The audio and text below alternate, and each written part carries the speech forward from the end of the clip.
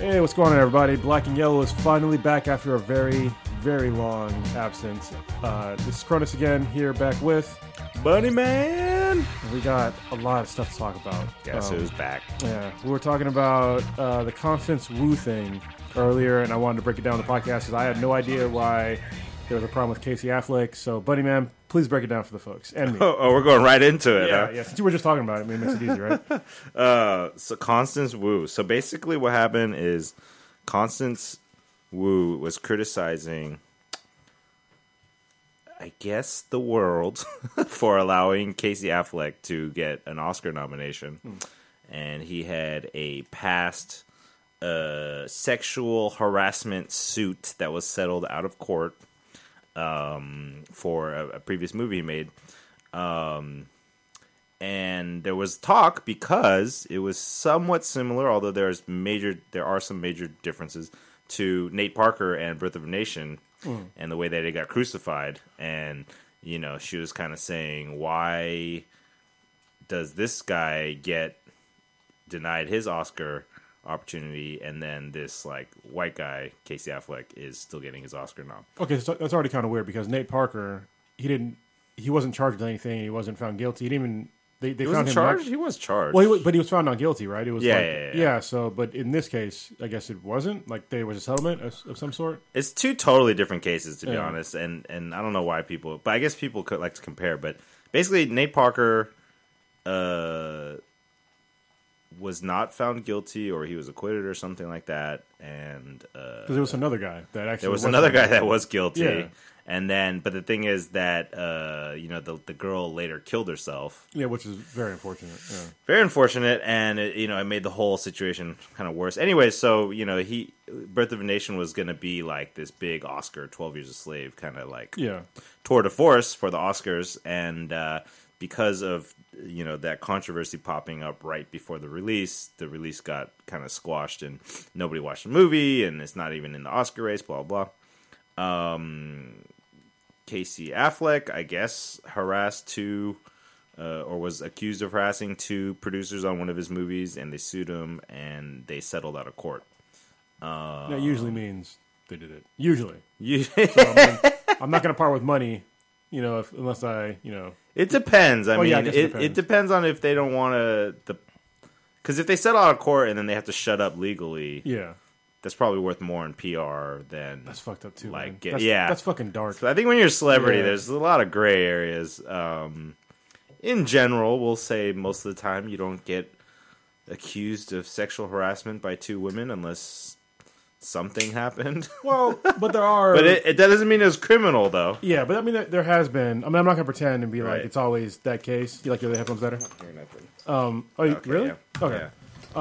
But I mean, there are fake rape allegations. Sometimes. Yeah. Oh, there's plenty. But- Dude, that's like the worst thing for a guy. Yeah, because even just the allegation, It's that's like your pretty life is bad in destroyed. this Yeah. Yeah, even if you didn't. I mean, look at we were just talking about Nate Parker. Like his Yeah. life is still fucked up over that. And so other people like Yeah. the Duke lacrosse team or whatever were totally found not guilty, but their lives are all fucked up. And there's plenty of other like football players and shit where they just get destroyed, and then there's no recovery. I know, it's pretty brutal, dude. I mean, that's a whole nother topic, but basically what I want to talk about is that this woman, Constance Wu, who is on that show Fresh Off the Boat, she's the mom. Okay. Anyways, so she's going off on Casey Affleck and on Twitter and all this stuff, and everybody's covering it, and she was even tweeting like, "Oh, my lawyers, recommended for my career that I don't talk about this, but fuck my career," or something like that. Which I was like, "Ooh, that's." So she went off on Matt Damon being in The Great Wall. It was the same lady. Yeah, I was about to say she sounded familiar. Yeah, and now she's going off on Casey Affleck, and now that I've seen the other previews for Great Wall, Yeah. like I don't think she has really that much of an no, argument. she was going. Yeah. So there's a lot of, and then there's it's funny because she's kind of becoming this role model for the Asian American community. Oh no. I know. I mean, I'll be politically correct and say I respect her desire to speak up, but I'm finding personally that her approach is not very cultured or intelligent. And also, she's got like a white boyfriend, so I don't know exactly what she's like railing against. What's wrong with that, Bunny Man? There's nothing wrong with it. I got a white girlfriend, but I don't hate on white people. You know what I'm saying? I see mistakes and problems as kind of more of a total social issue than just like demonizing. Anyways, I'm not saying she's demonizing white people, but I'm just saying she's being very vocal against like these, anti-white privilege things, and then she's got like a fucking hate that term. prototypical white, Hollywood boyfriend or whatever. Yeah. Anyways, but the point is, my issue with her is that she's not even arguing intelligently about the stuff that she's passionate about, and she has no power. And so I guess she's trying to use the voice she has from that show, but I'm wondering if it will lead to a shorter career. It probably will, because this is the problem, is that if you have like an opinion but it's not fully like formed, if you're not doing your research or your due diligence on these opinions, then somebody's going to call you out, I mean, yeah, with the Great Wall, it's like, who is she? Like, she's addressing it to Hollywood, but it's a Chinese film. Yeah. So you're already like barking up the wrong tree. Yep. And then you're like also talking shit about like that circle of like really powerful Hollywood players. Yeah.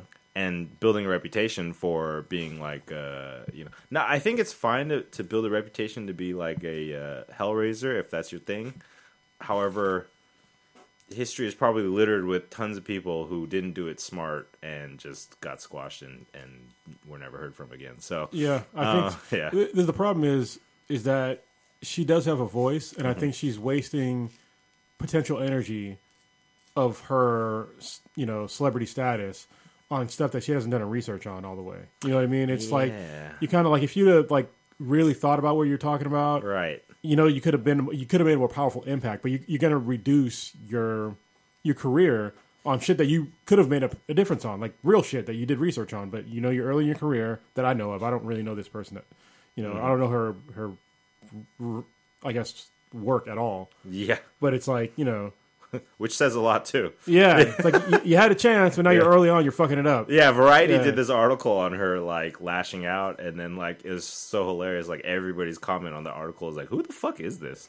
Yeah, I don't know. So I don't know. I guess what I'm concerned about is that because not many Asian Americans say anything, and she is saying something. There's a lot of Asian Americans who are like, "Yeah, you go, girl," and it kind of like gave her this like status where she became like the Spike Lee like mouthpiece for Asians, but she's not being very smart about it and not even making good arguments in my mind. So I think she's got a false sense of entitlement. For her voice a little bit. So, I think she got emboldened by the people supporting her and feeding her that rah shit, and I kind of want her to shut up.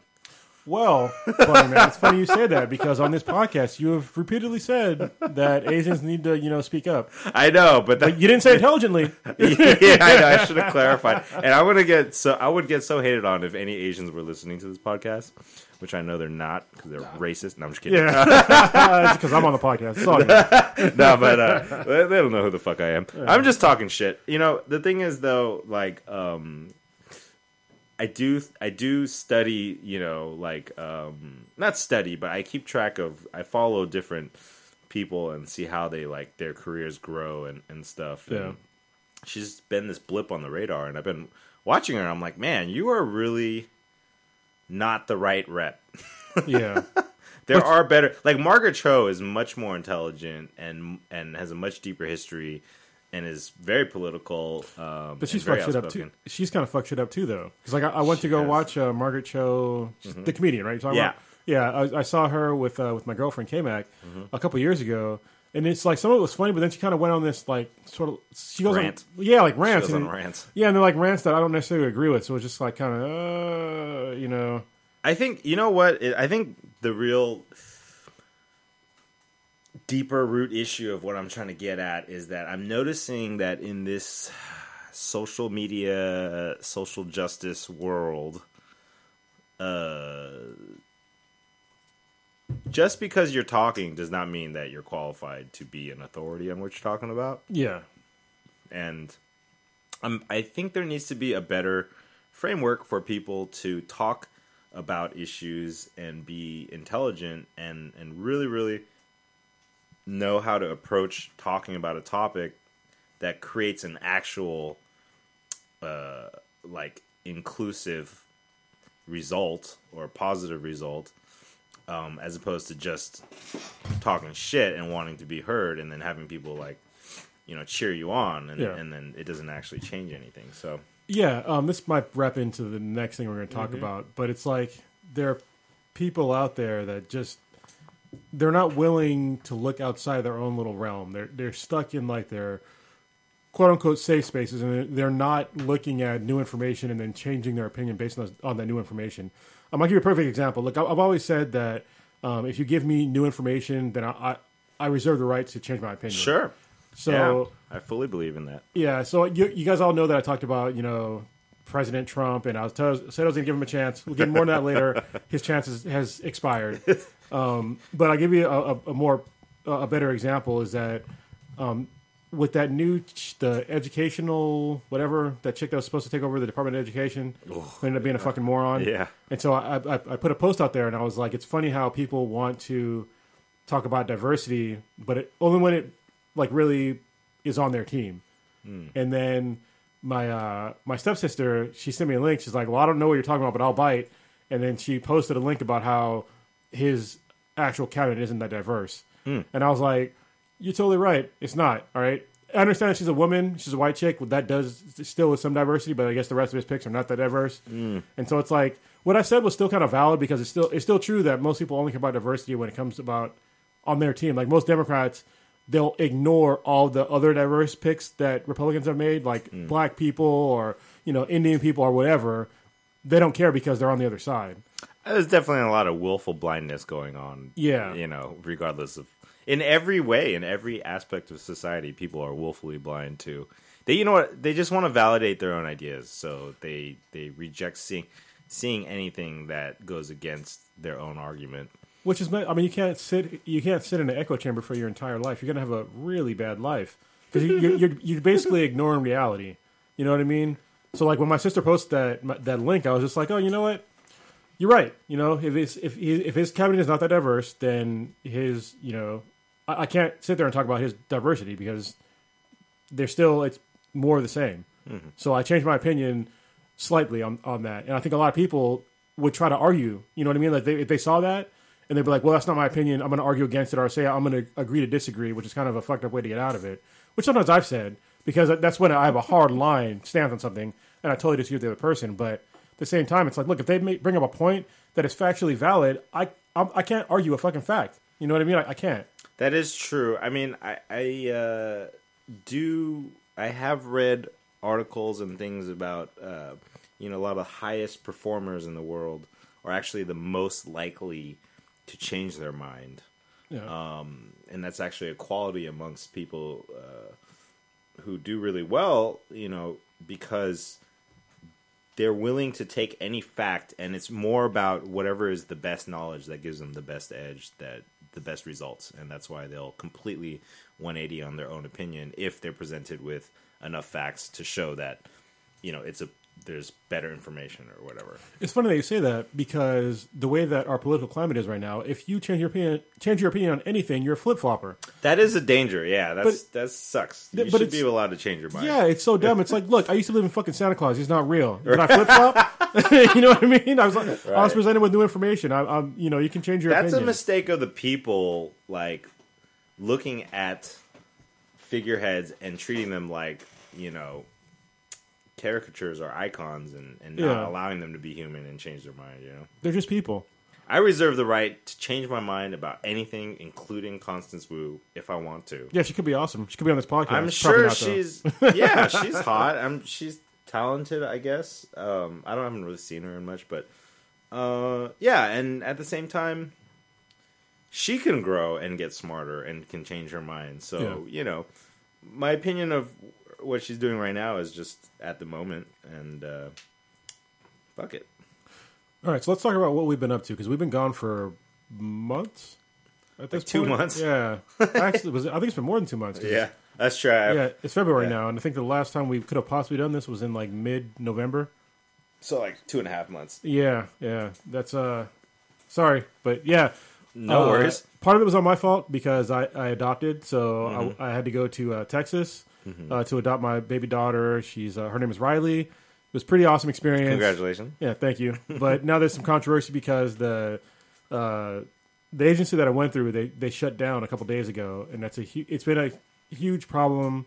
Me and my girlfriend have been on the news for it, and like people have been really fucked over. And it's really difficult for me to have not opinions, but it's hard for me to feel bad about it because there's people out there that I've talked to because they created a Facebook group about this bankruptcy. The agency was called the Independent Adoption Center, and there's people out there right now that they don't have kids right now that paid money for a child or to adopt, and they're in the wind now. But me and my girlfriend, we were lucky enough to actually get our daughter before they shut down on with no notice. But there's people out there right now that have been on the list for like 2, 3, some of them up to 5 fucking years that paid all this money and they're getting nothing.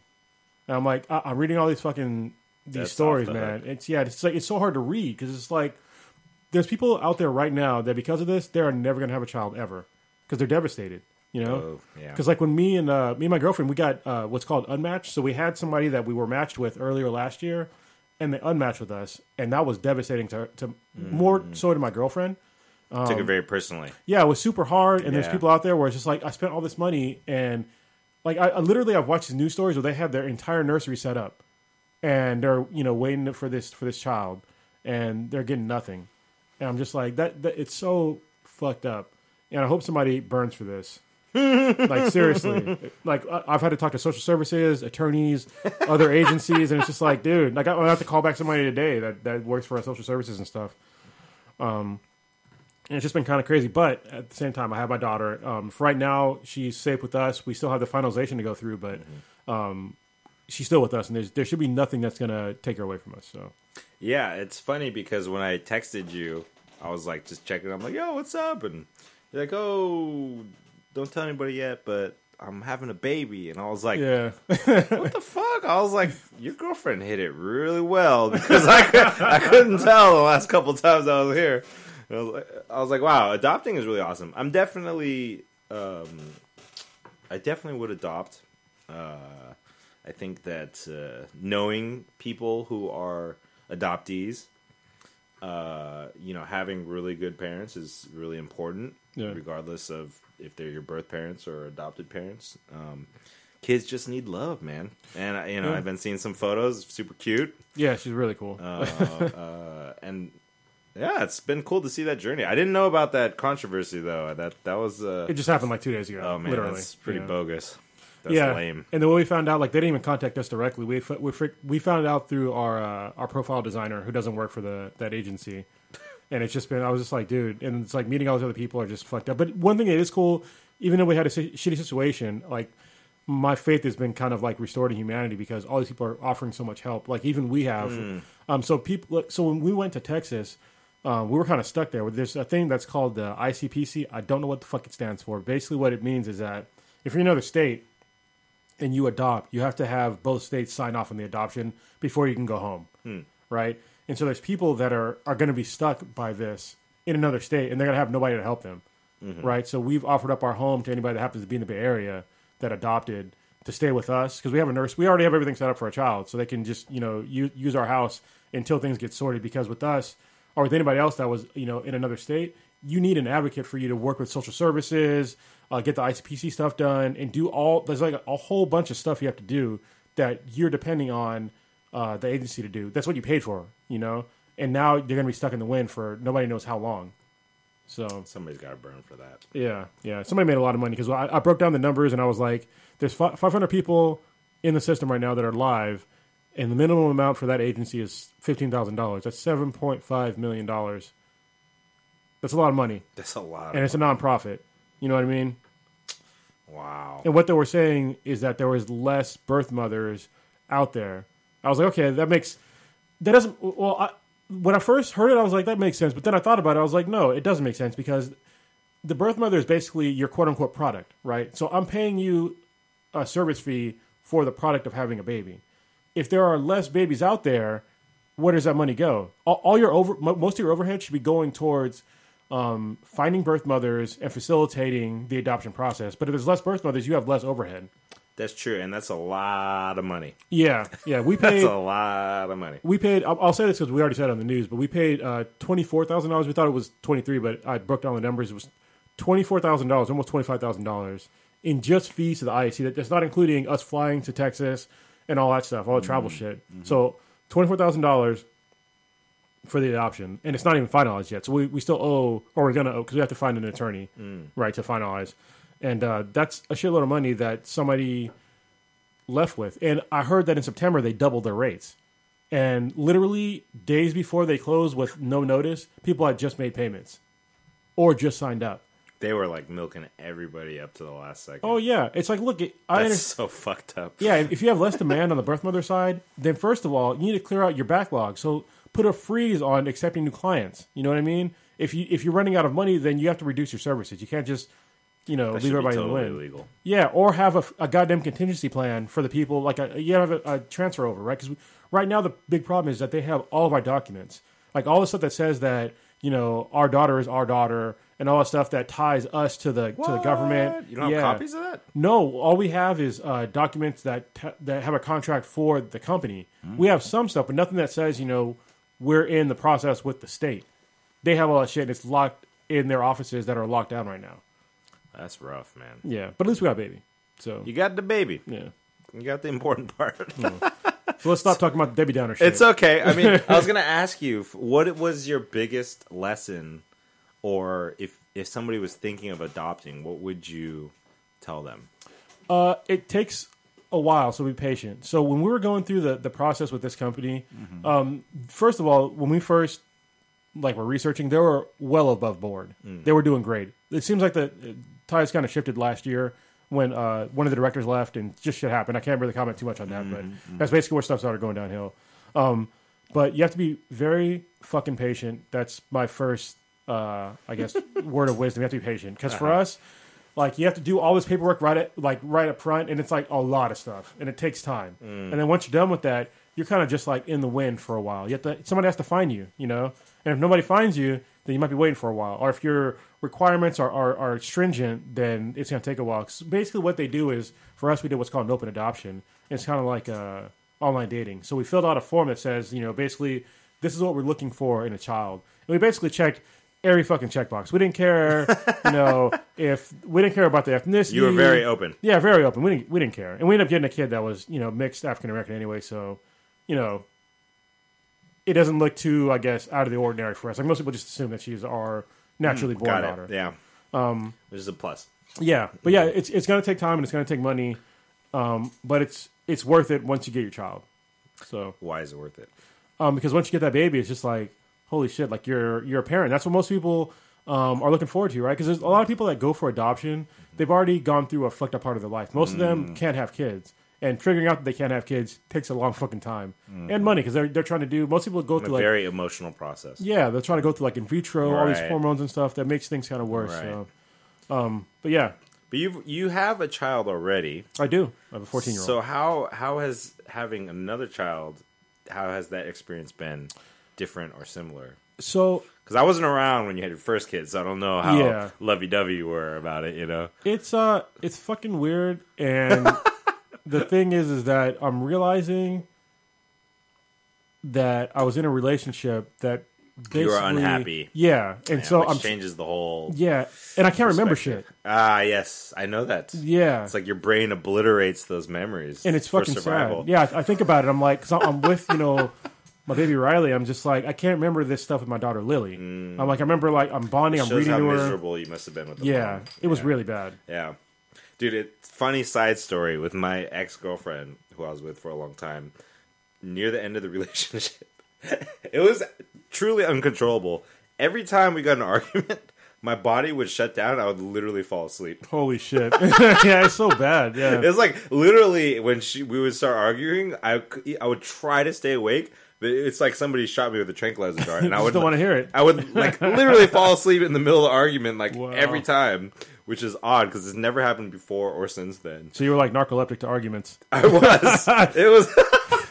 You know what's funny? That actually happens to fighters. That's why most Really? Yeah. So when fighters, if you notice, like Chuck Liddell's a perfect example. Okay. That guy, you know what I'm talking about? Chuck Liddell. Of course, yeah. He used to be a badass UFC course, fighter. yeah. One He of was his a things, striker. yeah, and he had like one of the best chins in Yeah. the industry, Yeah. right? He was a But what tough happens bastard. is that eventually your brain picks up on things. Like Right. it doesn't want to take too much damage. So you have that chin for a long time, but once you get knocked out, your brain starts understanding like, hey, You're supposed to get knocked out. yeah, you're supposed to because it's gonna make the damage stop, right? And so that's what the brain does for all those people. They're like, we're gonna take damage. This idiot is gonna fucking keep trying to fight, so let's just shut everything down. Yeah, it's crazy because I remember she would get so pissed at. I mean, of course she would get pissed, and I would literally be trying my hardest to stay awake. And I'm like, don't fall asleep, don't fall asleep, and then I'm just out, And that probably didn't help. No. That was an interesting. That's when I really learned firsthand that your body will do things that you didn't even know it was capable of. Yeah, you're barely in control. Yeah. So, are we going to talk about Trump, or did we talk about Trump? Actually, already? well, we'll talk about in a minute, but we Okay. got to talk about some good shit because Sure, let's bring some positivity into this. Yeah, so while we're gone, you had a huge career opportunity. That you I took did, advantage yeah. I of. worked on this Samsung commercial. It was like a $600,000 commercial. It was the biggest thing I've ever produced. So you got fuck you money now, or what's going on here? No, I kind of got fucked a little money. Oh, man. Yeah, it was rough. Because so basically, when you produce a commercial or film and you're the producer and the person, the agency or the people with the money are coming to you, they give you what's called either an open or closed budget. Mm-hmm. So open budget is when like you have to submit your entire budget and then they pay everything. A closed budget is like they tell you, okay, here's the total dollar amount you can spend up to. We're just going to give you the money. You got to get the job done, whatever it takes. And then usually producers take a closed budget so that they can keep the spread on how much money they receive versus how much it actually costs for them to produce it. Right. Problem is on this commercial is that the people who agreed to the budget agreed to too little, and actually it went over budget because they agreed to not enough. And also it was like an unfinished product, like these half-baked ideas, and then when the agency came from Korea, actually I'm not supposed to be talking about this stuff. Oh, you're under NDA? I didn't sign anything, but it's definitely not supposed to be talked about, which I will anyways. It was up to you, man. It's not Samsung, it's some other company, okay? I misspoke when I said Samsung. It's another company. But I can edit this podcast if you want. okay, let me start this part over again. I'll tell you how serious they are. So when we did a camera test, we went to a camera house, and the owner of the camera house took a photo of the setup and typed in like something hashtag Samsung. Mm-hmm. And that's within a couple hours, somebody from Samsung messaged my friend who was the producer and was like, somebody is posting up behind the scenes photos. Oh man, those are fun though. But yeah, that's how hardcore they were rolling on that shit. And so, anyways, whatever, fuck it, who cares, Samsung. And I'm such a fucktard. But the point is that, your budget gets fucked if your idea is not set, because you have to make a budget out of what they want. And when they showed up, they totally changed what they wanted, and it all costed way more, and they added all these ideas to went over budget. Oh yeah, people like jacking off in the soup, didn't you? Pretty much. And so, I was not working for my salary, I was working for a bonus, and so that got pretty much wiped out. Damn. So the money was definitely not the fucking money. However, the experience was amazing because it was the hardest thing I ever did. I was responsible for everybody, all the big decisions that ended. We're burning like 50 to 70 grand a day. Damn. And if you're in charge of that and like little decisions, like for instance, we shot with 4 hot air balloons, and each balloon is $1,000 an hour. Damn. Yeah, and we had like 15,000 allocated for those hot air balloons. So the first day we had hours, we had one hot air balloon come out for a couple hours to do camera tests, and then the second day we brought out all 4 balloons. And when I realized that we were reaching our time limit, that's less than 15. I'm sorry, that's less than 15 because it's 4. 4. Oh Jesus! Yeah, that's what I'm saying. Like you have a very short window of time to execute this intense thing, and the director, who I really loved, by the way, he was doing the directing thing, which is you always push for the best, Yeah. But the thing is, when I realized that they got the shot they wanted and they were just shooting extra for the hell of it, you're like, nope. I was like, nah, y'all need to cut it off. And they're like, yeah, and they kept going, and I was like, these motherfuckers. And so like I grabbed the walkie-talkie that like everybody was on and was like, after this shot, we are wrapping, we are done. Yeah. And then they finished, and then when they finished, the main pilot walking me, he was like, good thing that you canceled that, because if you went another 15 minutes, it would have cost you another $4,000. And I'm like, yeah, exactly, motherfucker. That's so what I'm trying to illustrate is that when you're dealing with high 6-figure budgets or $1 million budgets or whatever, when you're the producer and you're making these decisions, logistical decisions, like it affects the bottom line like crazy. Yeah. So the pressure was super intense, and I pulled it off, so I was very happy, and it was good feather in my cap, and I learned a lot, and it kind of gave me this energy to just go out and really kick ass, Good, so it was cool. So basically, it's for Samsung's new HD TV, and when you go to like Best Buy and they have like those demo videos playing on the TV, that's like what we shot. Oh, nice. Yeah. And when is that going to be released?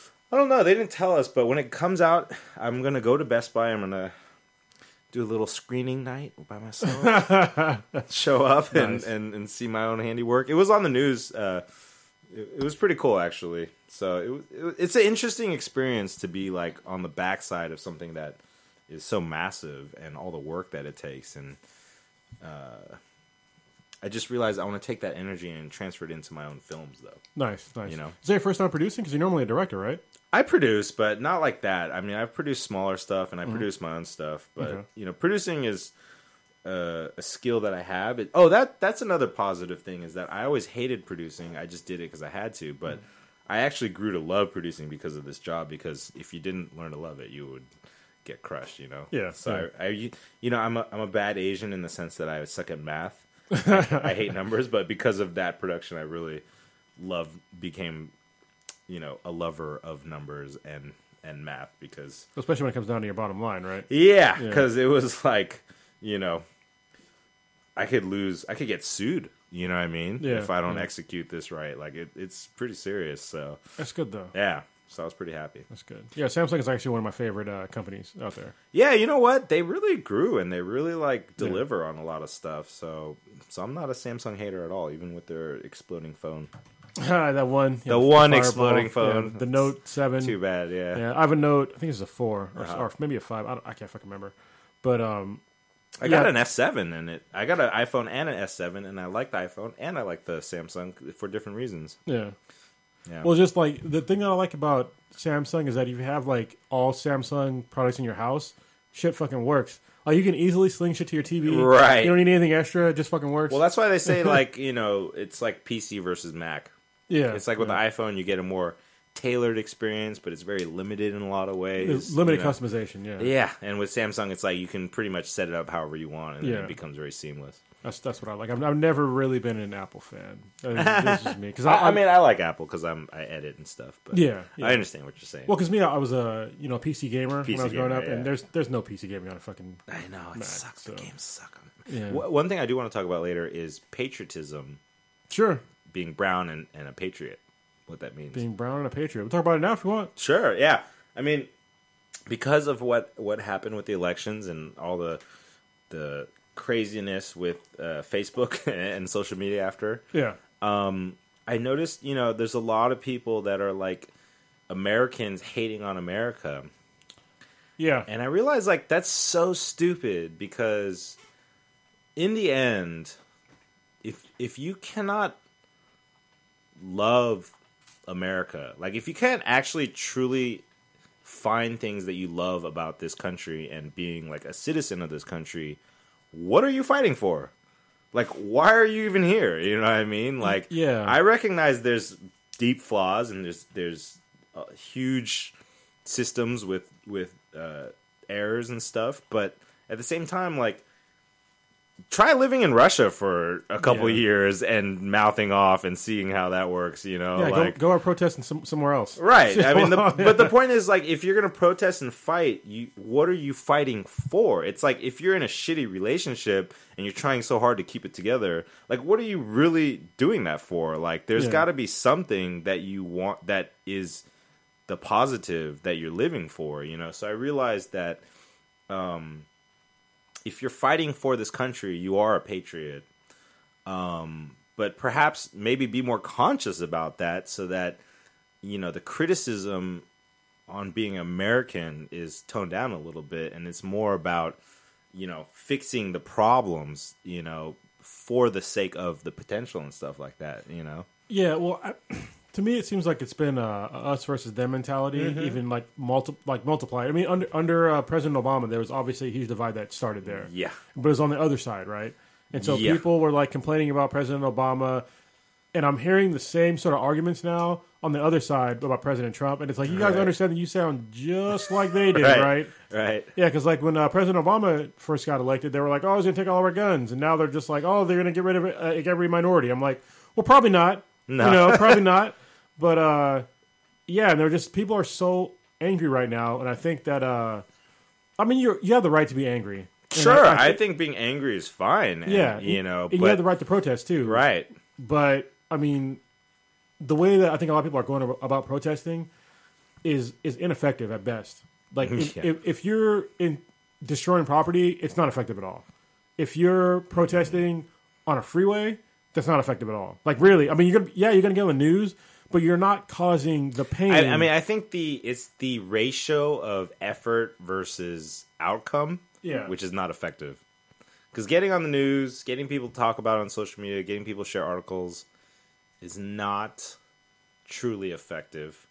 I agree. And the one thing I do want to say, though, is that I realize that with everything that's going on and the growing divide, since Bush, actually, I think, you know, I think Clinton was like the last years where people were like a little less divided, you know? Yeah, and I think I feel bad for, you know, Bush because the circumstances that he was under was pretty fucking shitty. So no matter what, no matter who was in there, like he's going to start his presidency, he's like, all right, I got all these fucking plans, and then bam, 9/11 happens. All of his plans went out the fucking window. You know what I mean? So he was in scramble mode, he made bad decisions, and then like everybody's kind of jumped on him for it. But it's like, if you were any other president, like they all would have been kind of fucked in that situation. Yeah, that's true. I mean, not that they didn't profit off of that situation, though. Oh, yeah, for sure. They knew how to make money off of that shit. But I guess what I was going to say is that between liberals and by the way, I consider myself independent because I would vote for a Republican president if I truly believed in them, you know? Yeah.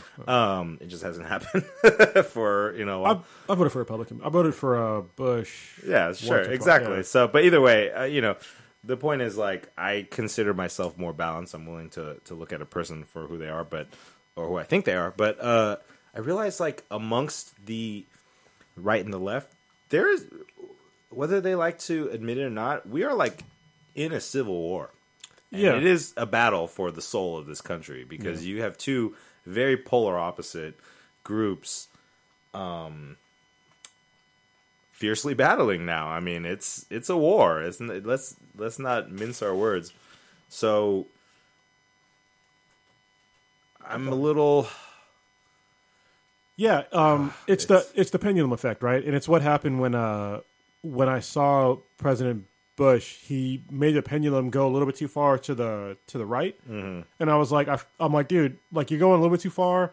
And if you go any further, the pendulum effect is going to go back. And when it goes back, it's going to be way too far to the left. And then once that happens, it's going to go way too fucking far to the right. And that's where we're at right now. That's the problem, is both sides have dug into these key issues that they put on their flags as, like, their issues, which inherently makes it hard for the other side to even talk about it. And I think that's a problem, you know? I think that... well, especially when they're not issues that I would consider important. You know what I mean? Like, I don't consider, like, the whole, I'll start with President Obama and then work my way up to President Trump, is that with President Obama, I didn't consider the insurance thing, the way they went about it, important. Don't get me wrong, people deserve to have insurance, but the way they did it was so fucking shitty. Like basically they're gonna, it's a penalty to not have medical insurance. The only thing they did, it's called the Affordable Health Care Act, but not a single thing in that act actually made the cost go down for anybody. Like it made my costs go up. And for other people that are, if you're poor, you still can't afford health insurance. And now if you're Really? poor, no, there's nothing you can, like if you're so poor that you can't afford health insurance, like you are forced to buy it. I thought it was free. It's not free. Oh, so even if you're poor, you're paying for it? Yes. And if you can't pay for it, you get penalized in your taxes.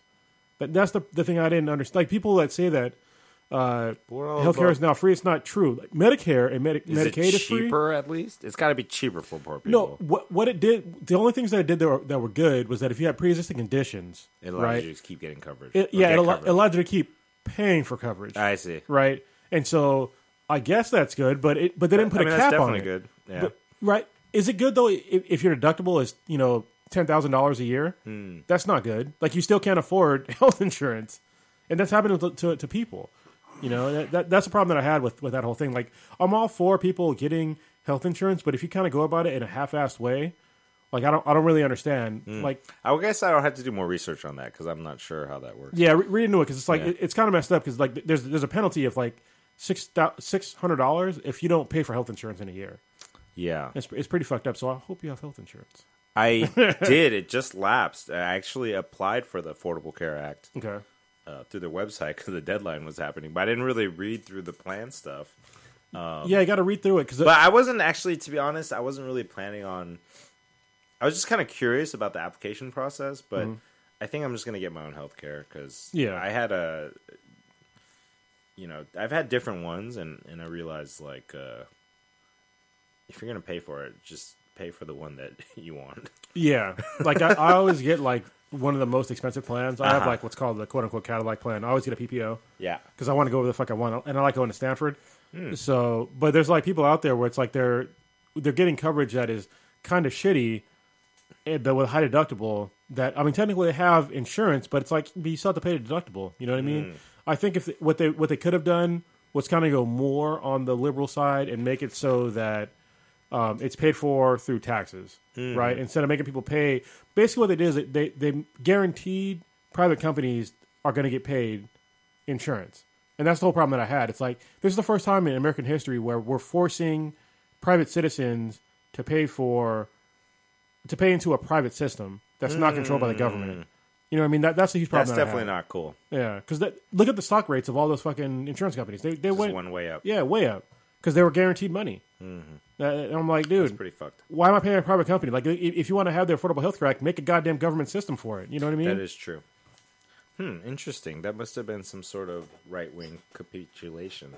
Well, it was just they messed up. The bill was so big that nobody read it, right? and I read through like the keynotes, and I was just like, this shit doesn't make sense. Yeah.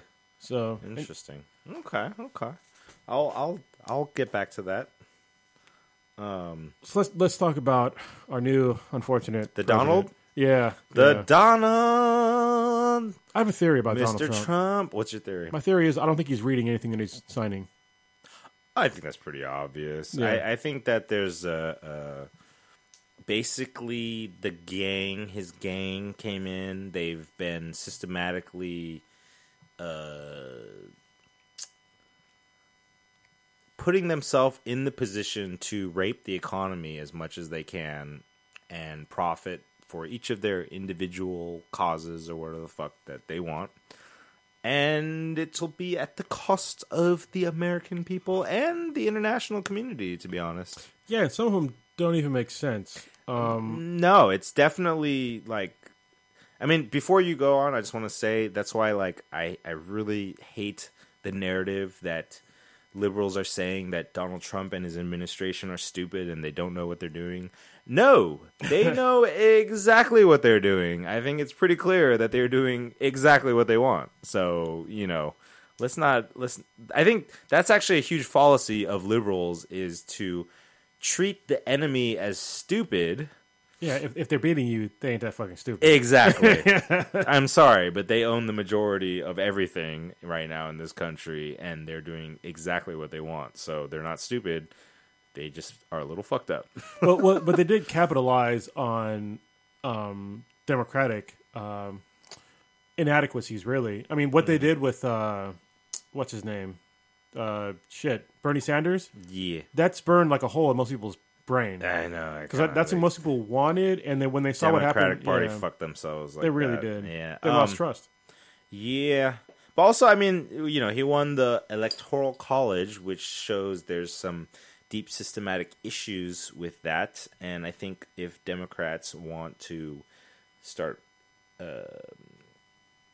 or not get in that situation again, they're going to have to do a lot of heavy work to impact that system. Because when you look at the map of red versus blue states and how they voted electorally, yeah, they got no power, man. They're getting worked. Well, and the problem is, so people. This is going to go back to protesting and how ineffective it is.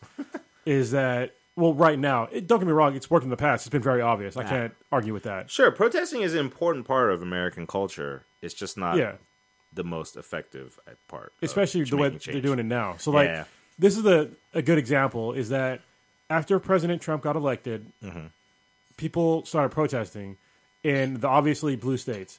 People, if you're wondering why we have an electoral college, people are all up in arms about that shit right now. If we didn't have an electoral college, which I don't agree completely with, but if you didn't have it, the president would only be only 4 states would matter, and that's it. It's only California, New York, Florida, and Texas. Yeah, that's it. I was gonna say if it was done correctly, California would actually decide the presidency every election, and that's wrong. Yeah, so you can't have 1 or 4 states having that much power. So that's the reason why I have the electoral college. Right. But they do got to figure out a new system. They do. Yeah. But the thing is that people were protesting about President Trump in blue states, and I'm like, okay, you're going to protest in a state that didn't vote for the guy anyway. How effective is that message? Might as well get on a fucking plane and go protest in exactly. a red state. Go to fucking Wyoming. Go to goddamn, somewhere else and protest. Or better there. yet, move there. Yeah. Open up offices. But I'm sorry, I cut you off in the very beginning. What were you going to say about Trump? Now that we've given him the chance, you gave him the chance. I gave him the chance. Last time we talked, you were like, "I'm going to give him the chance," and I was like, "Okay, I'll give him a chance too." Yeah, give him a chance, and give him a chance. He has failed. He's failed. The straw that broke the camel's back for me was the refugee situation. To be honest with you, for me, it was the environment, as I had noted in the beginning. That's a good one that you brought up because people were bringing up the EPA thing. Yeah. And while, excuse me, sorry, I'm going to burp on the mic. While the environment is obviously a big issue, the EPA is fucked up. So when they shut down the EPA, I'm like, fine. They have a huge history of fucking up in recent history. Flint, Michigan. It's still fucked up. They still can't drink their own goddamn tap water. Where the fuck is EPA for that shit? Where the fuck were they for Deepwater Horizon? They fucking signed off on all that shit, right? Why didn't they inspect anything?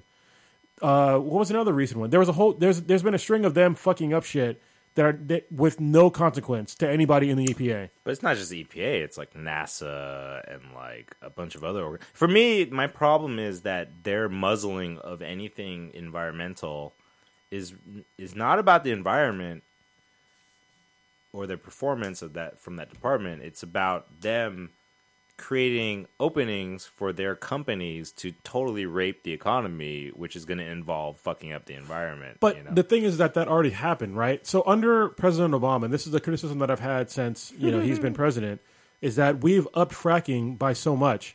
You know what I mean? And it's affecting drinking water.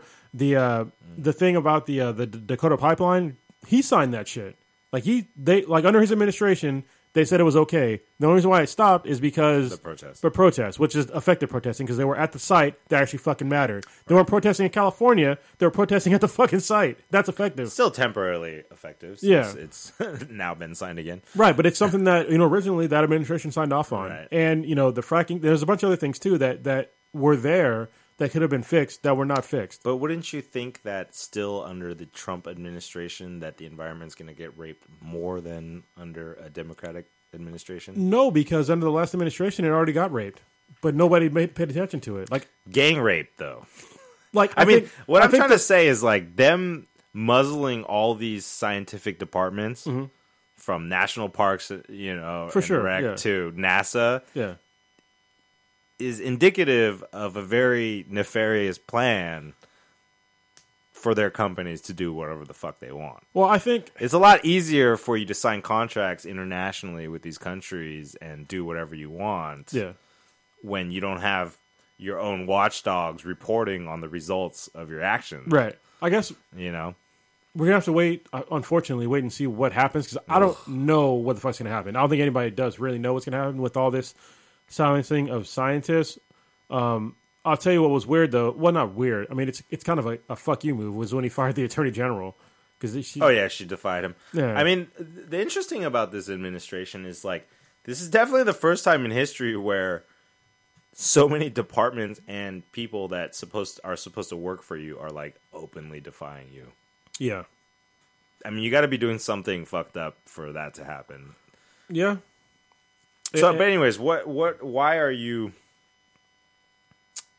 So the ban, the immigration ban. Yeah, the immigration ban. That was your big thing. That really pissed me off. That's when I was just like, you know what, you can't do that. And I don't want to say, I've said it before, but I don't consider it racist policy because banning a religion is not racist. It's an ideology, right? He didn't say ban brown people. He said he's banning Muslims from certain countries, which is fucked up. But it's not racist, like by definition, right? He's not banning an ethnicity; he's banning a religion, which is fucked up. It's prejudice. Yeah, but you know, but at the same time, though, I sort of understand where they're coming from, but not really, because they're worried about like obvious facts that are happening right now in other countries that have accepted refugees. Like Germany is a perfect example, where their rapes have gone up by 90% because of refugees. There's literally signs that are saying "Don't grab women." On the streets, right? Yeah, and I've heard of stuff like that. Yeah, stuff like that is true. However, Germany's not America. Germany fucking lost. All right, we're fucking awesome. We're America. We're way more versed in accepting immigrants than most other countries, like the vast majority of other countries. We have the land of opportunity. It is, and we have a way of indoctrinating people into America that most other countries don't. That's why when you see immigrants we blunt here, their senses with reality shows and you know. Fucking fast food. Fast food. Yeah. Okay, I hear what you're saying. I think, but see, I do subscribe to the theory. See, here's the thing. I always think everything in politics comes down to money and power. Yeah. Money and power, money and power, money and power. If you want to know why anybody's doing anything, it's always going to lead to money or power, or. So, the way that they executed the ban and the way that they came off of it, backpedaling and spinning it, to me, doesn't seem to be any profit in what they did. To me, it seems like they just did it to please a certain group of people, but more importantly, give them cover to do... Because while the news was going crazy about those bans, they signed a whole bunch of documents that allowed and fired...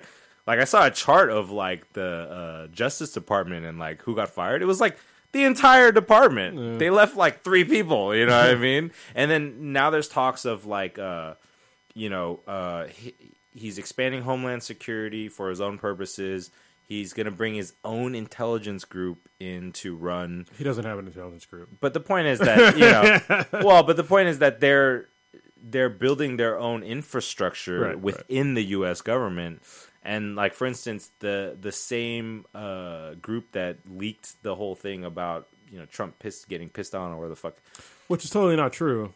Yeah, I don't even care about that. Yeah. But the point is that people who are watching them, there was a part of that leak where they talked about that Putin supposedly promised Trump 19% of his oil company if they were to lift certain sanctions, blah, blah, which they did.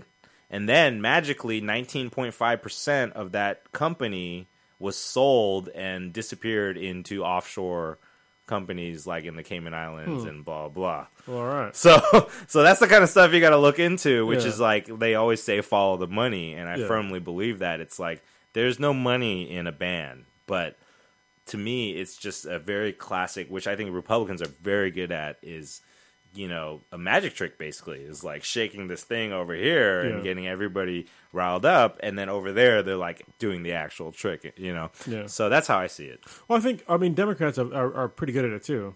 Yeah. I mean, they want to talk about how we're going to end these wars, yet we've dropped like that is true. Tens of thousands you're of right. bombs. You know what? That must just be politics. It's politics, yeah. You're right, and that's true. That was definitely a criticism I had of Obama, is that he came into the office with all these promises and then immediately signed all these orders to like continue and extend all these policies. But they had really cool catchphrases like "no boots in the ground." All yeah, right. but you're dropping bombs from the sky, so it's They like don't need those boots no more. yeah, I'm like, come on, man. Yeah, But I mean, I just want to see somebody that comes in that's in the middle, more towards the middle. I think that's where most of America is at. They don't really care about these kind of ancillary things that are near the edges, the fringes of like shit. I think they want to have people that are worried about like important shit that really affects us, like taxes and shit like that, and like fixing our goddamn roads and infrastructure. Those are important things, and like bring down costs of things instead of. You know what? Okay, so with Trump, I will say one thing I am still waiting on to see is how his business policies will affect the economy, because he is doing some crazy shit that will like either help or hurt a lot. Yeah, I don't know, but you don't know. Well, there's one that affects my industry. So I'm in the IT industry. I'm like a pretty high up IT guy. But there's one that's an H-1B1 visa. Yeah, visa. They're increasing. You have to make $135,000, which a is year fucking ridiculous. That's way too goddamn high to stay. Yeah, that doesn't make any fucking sense to me. And the thing is, I did research. You know who put in that bill? It's a Democrat from fucking Silicon Valley. I was like, what the fuck? He must hate Indians. Yeah, I'm like, that's what I'm thinking. I'm thinking Indians are taking all of our jobs, but it's like, dude, most of them come over here and they stay here and they pay taxes and shit. Yeah. For people that know what the fuck we're talking about, the H-1B1 visa, it's a visa that came over here to work. Right. And what they did was they took the minimum wage that you had to make to get that visa from $60,000 to $130,000. It's crazy. And I can't think of any company that would take an immigrant from another country and pay them that much money right off the bat. I could pay somebody here. Yeah. I mean, well, see, that might be the whole purpose of it, is only keep the higher earning people that I guess theoretically are worth more. Well, that creates two problems, though. First problem is that you're going to make it so that jobs that don't meet that criteria are going to stay in India. So that's going to take away American jobs. Second of all, it's going to take away higher paying American jobs from Americans that aren't immigrants. So I'm like, either way, it doesn't make any fucking sense. Why would that take away from citizens? Because if you're going to hire an immigrant that makes that is that highly skilled, there's another highly skilled guy in America that could possibly do that too. But you're going to take the Indian over the other guy, right? So or you're not, because the cost is so high. You know what I mean? So it's like either you're going to take that guy and potentially lose out on an American job, or not take that guy and then leave the job in India. So it's a no-win situation. I do foresee a problem that our education system is very weak. For sure. So well, it's broken. We're gonna have to fix that if we're gonna be replacing those empty jobs with American jobs. It's funny because people go crazy over illegal immigration. I don't give a fuck about that. Those are stupid ass jobs. I'm like, dude, yeah, that's my friend and I were talking about it. We're like, dude, the people that like sneak over the border come to America so they could clean your toilet. Yeah, they ain't coming over here to fucking fix your router. Farm your land. Like they literally do the jobs that nobody wants to do. Yeah, and well, don't get me wrong. Yeah, somebody will do it. There are poor people that will do that job. I don't think so, man. I think the economy of certain industries like farming, let's say, there's no white boys in the fucking farms picking shit. The only reason why is because we have social services that deal with that, right? So we have welfare and shit like that that are going to pay you more money that you would get paid in the fields as a legal immigrant. To pay for a white man, a white American, to work in the fields like a Mexican, the salary would have to double or triple. Yeah. And that's what I'm saying is I don't know if that's economically feasible for all the farm workers to get paid the way that they want. Yeah. That's why we need those illegal immigrants. If there's a good documentary, A Day Without a Mexican. I heard about that one. I haven't watched it, though. They outline a lot of stuff about, the actual cost of a single day without a Mexican, without Mexican people. And so, I don't know. But at the same time, it's funny, like, even as a brown American, I do appreciate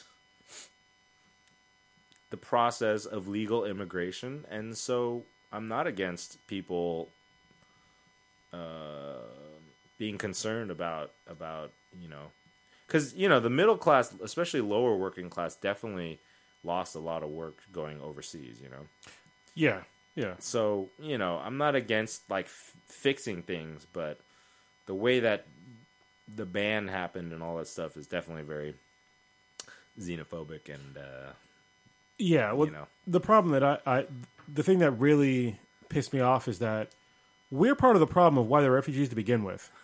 Like we are. There's is no also denying true. this. Let's go deeper on that. Yeah. That is true. So I'm like, can we not help these people? I mean, for real. Yeah. The thing that I had when I first heard about it, I was like, okay, well, if they just do enhanced, background checks, then, let them in. That's okay. Yeah, I was like, the ban is fine temporarily for enhanced checks. And then I looked into it, and I was like, well, that's what President Obama did. So I'm like, okay, he already set up. Already did what they were supposed to do. Yeah. Kind of. So I'm like, then I looked up like how hard it is to actually be a refugee to come into America, and it's fucking hard. I'm sure it is. Yeah, so I'm like, he already fixed that problem. Yeah. So why are we doing this? Again, I do believe it was truly just a campaign of shock and awe to distract you from the real things that they were doing, which, again, entrenching themselves in the government to make a lot of money. Because even if he were impeached or, only had one term, he's set up to make way more money than he was making before. And his whole gang is, like, gonna cash cow off of that. So Yeah. that's what I see. All their actions are just a reflection of their secret agenda. Yeah. Real quick, I'm gonna go on a rant that might make you uncomfortable because you're not a veteran. Oh, So, sure. I respect veterans, though. I've seen a lot of things going around on social media talking about how it's everybody from the right that are saying basically how we should not have any refugees when we have homeless veterans. Okay, so if you were in the military at some point, I'm gonna say some shit that's probably gonna piss you off, but I don't give a fuck because it's fucking true. Look, if you were a veteran in America, your life is infinitely better than a fucking refugee in the goddamn Middle East. So you can fuck you if you want to sit there. First of all, whoever the fuck posted shit like that, what the fuck have you done to help a veteran, a homeless veteran? Have you done anything? Have you done a single fucking thing to help a veteran? If you haven't, then shut the fuck up and sit down. I don't want to see anything from you about that shit. Second of all, do you understand that somebody's fucking home was blown up by fucking drones or by possibly somebody in the fucking military? Yeah. That might be a homeless veteran. Like, that's I'm pretty sure a homeless veteran's family is okay. You know what I mean? Like, they live in hell over there. Yeah. Dealing with PTSD is hard. I deal with PTSD. I'm affected by this shit. But I'm moving on. You know what I mean? In America, you have every opportunity to make it. You have programs in America from the VA, which is fucked up, but you still have the opportunity there to help you out. If you're a refugee in another country, you don't have some shit like that. You don't have fucking welfare. You don't have the VA. You don't have a place to sleep at night because you're gonna get fucking killed or your family's gonna get fucking killed. So for you to sit there and try to compare veterans in America to refugees that war refugees in another country, there's no comparison there. I'm sorry, there's not.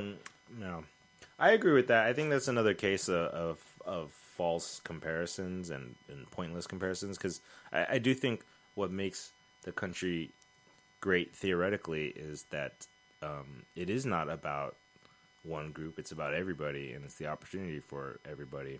Yeah, worldwide. So, yeah, we guarantee we have opportunities in America. What you do with the opportunity is up to you. You know what I mean? So if you happen to fail in America, that's not necessarily America's fault.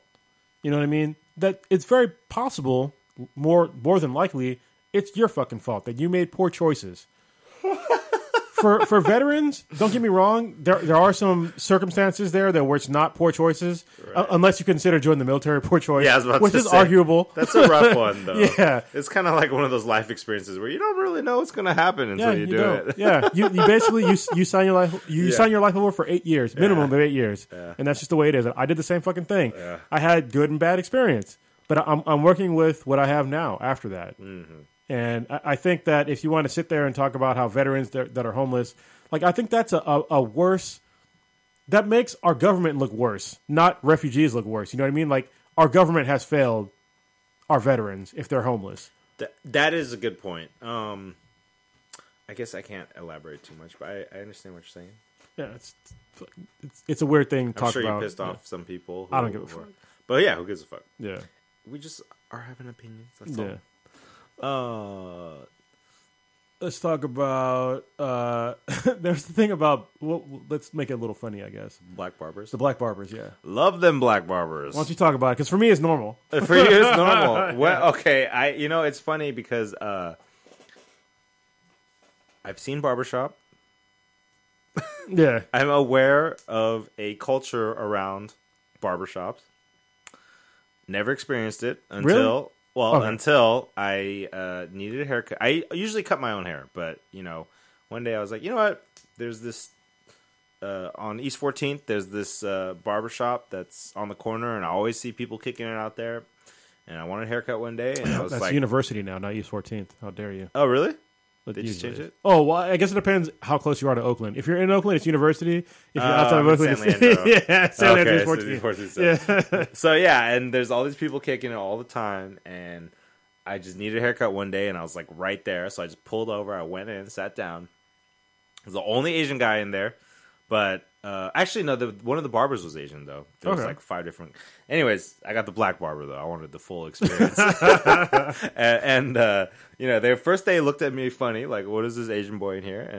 And I sat down with this guy, and man, when I got out of there, I was, like, converted. I was like, this is amazing. Like, they treat my hair in a way that nobody else... See, the problem with the Asian barbers are, like, they cut your hair... It's very much like a Chinese restaurant. Like, they seat you, and they cut you, and they're like, get the fuck out.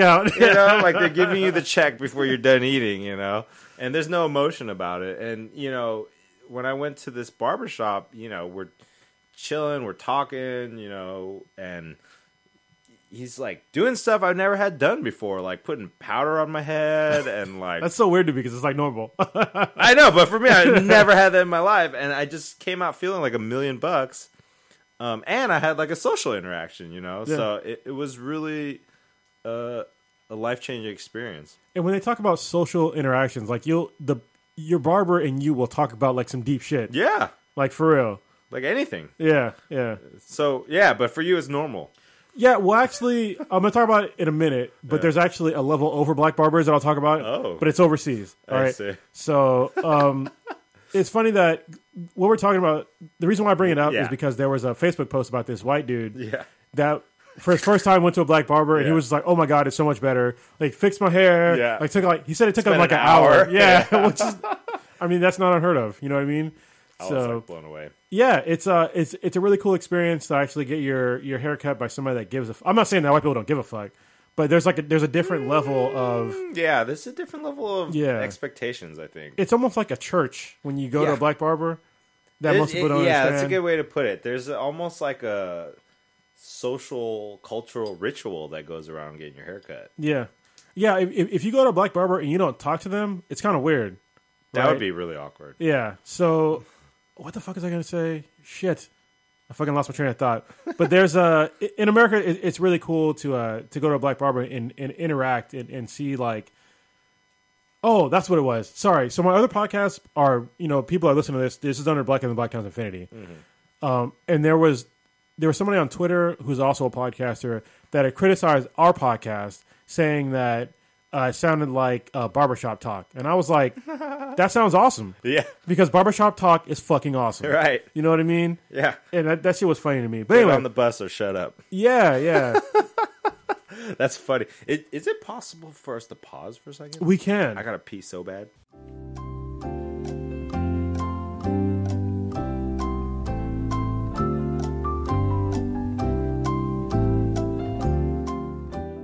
All right. Back at it. Hopefully this works. Hopefully this shit didn't get all fucked up. Yeah.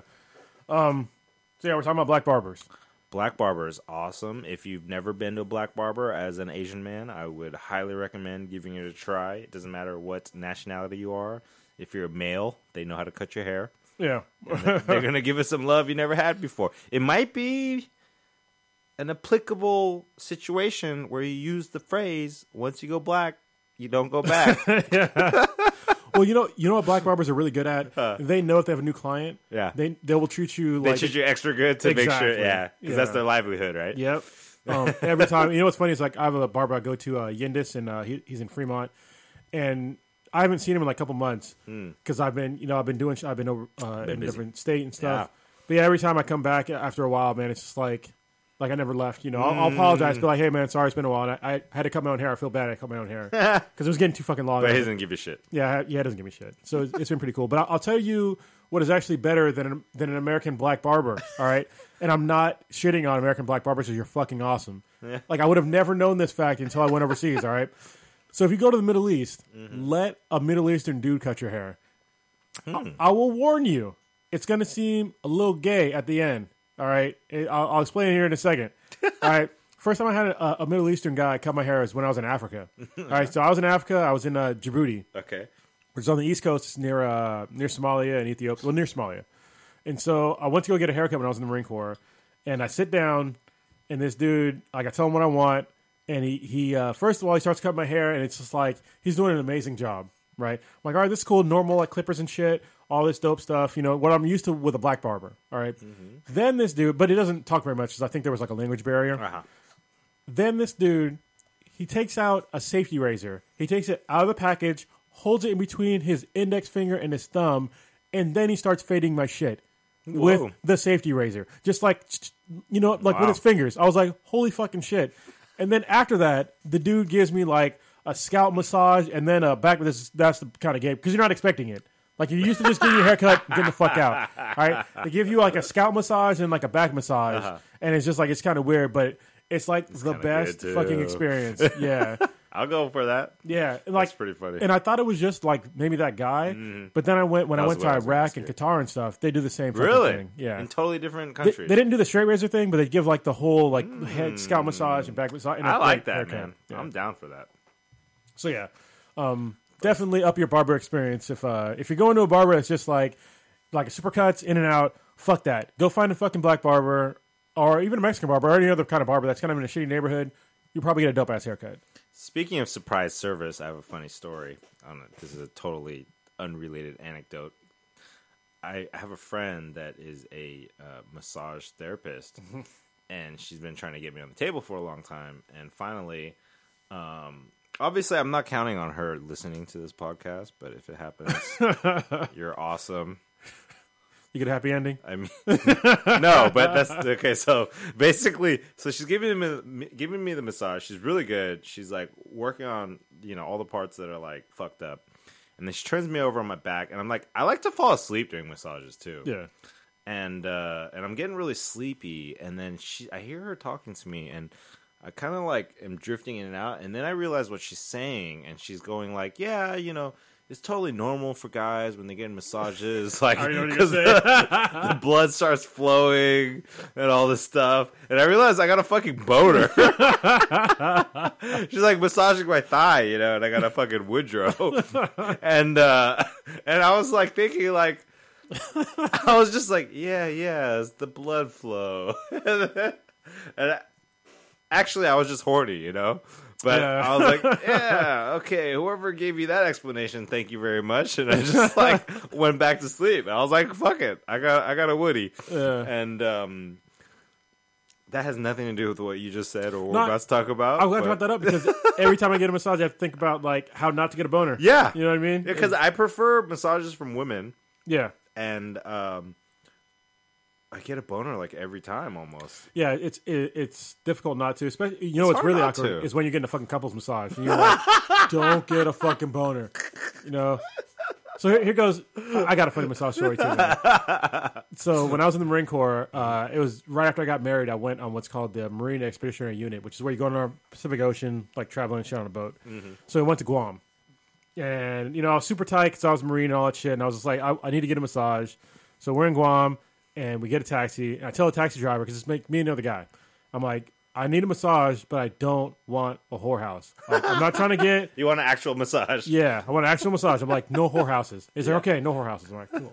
So we get there, we pull up to a pink building, kind of in the middle of nowhere, and I was like, bruh, what the fuck? Yeah. And so it's like, no, don't worry. So I walk in there, I think she was a Thai chick. Uh-huh. She gives me a massage, gives me the whole walk in the back thing, turns me over, and she's like, so we have sex now. I was like, motherfucker! How was the... I was like, no sex. I was like, you know, I'm married. Yeah. And she was like, oh, so I jack you off. And I was like, no. Like, you know, I was like, Man, that shit was crazy. That's pretty funny. I remember I got kicked out once because I went to a massage parlor when I was like 19 or 20, and I went in and then I asked for just a massage, and she got so mad, she kicked me out. Really? Yeah.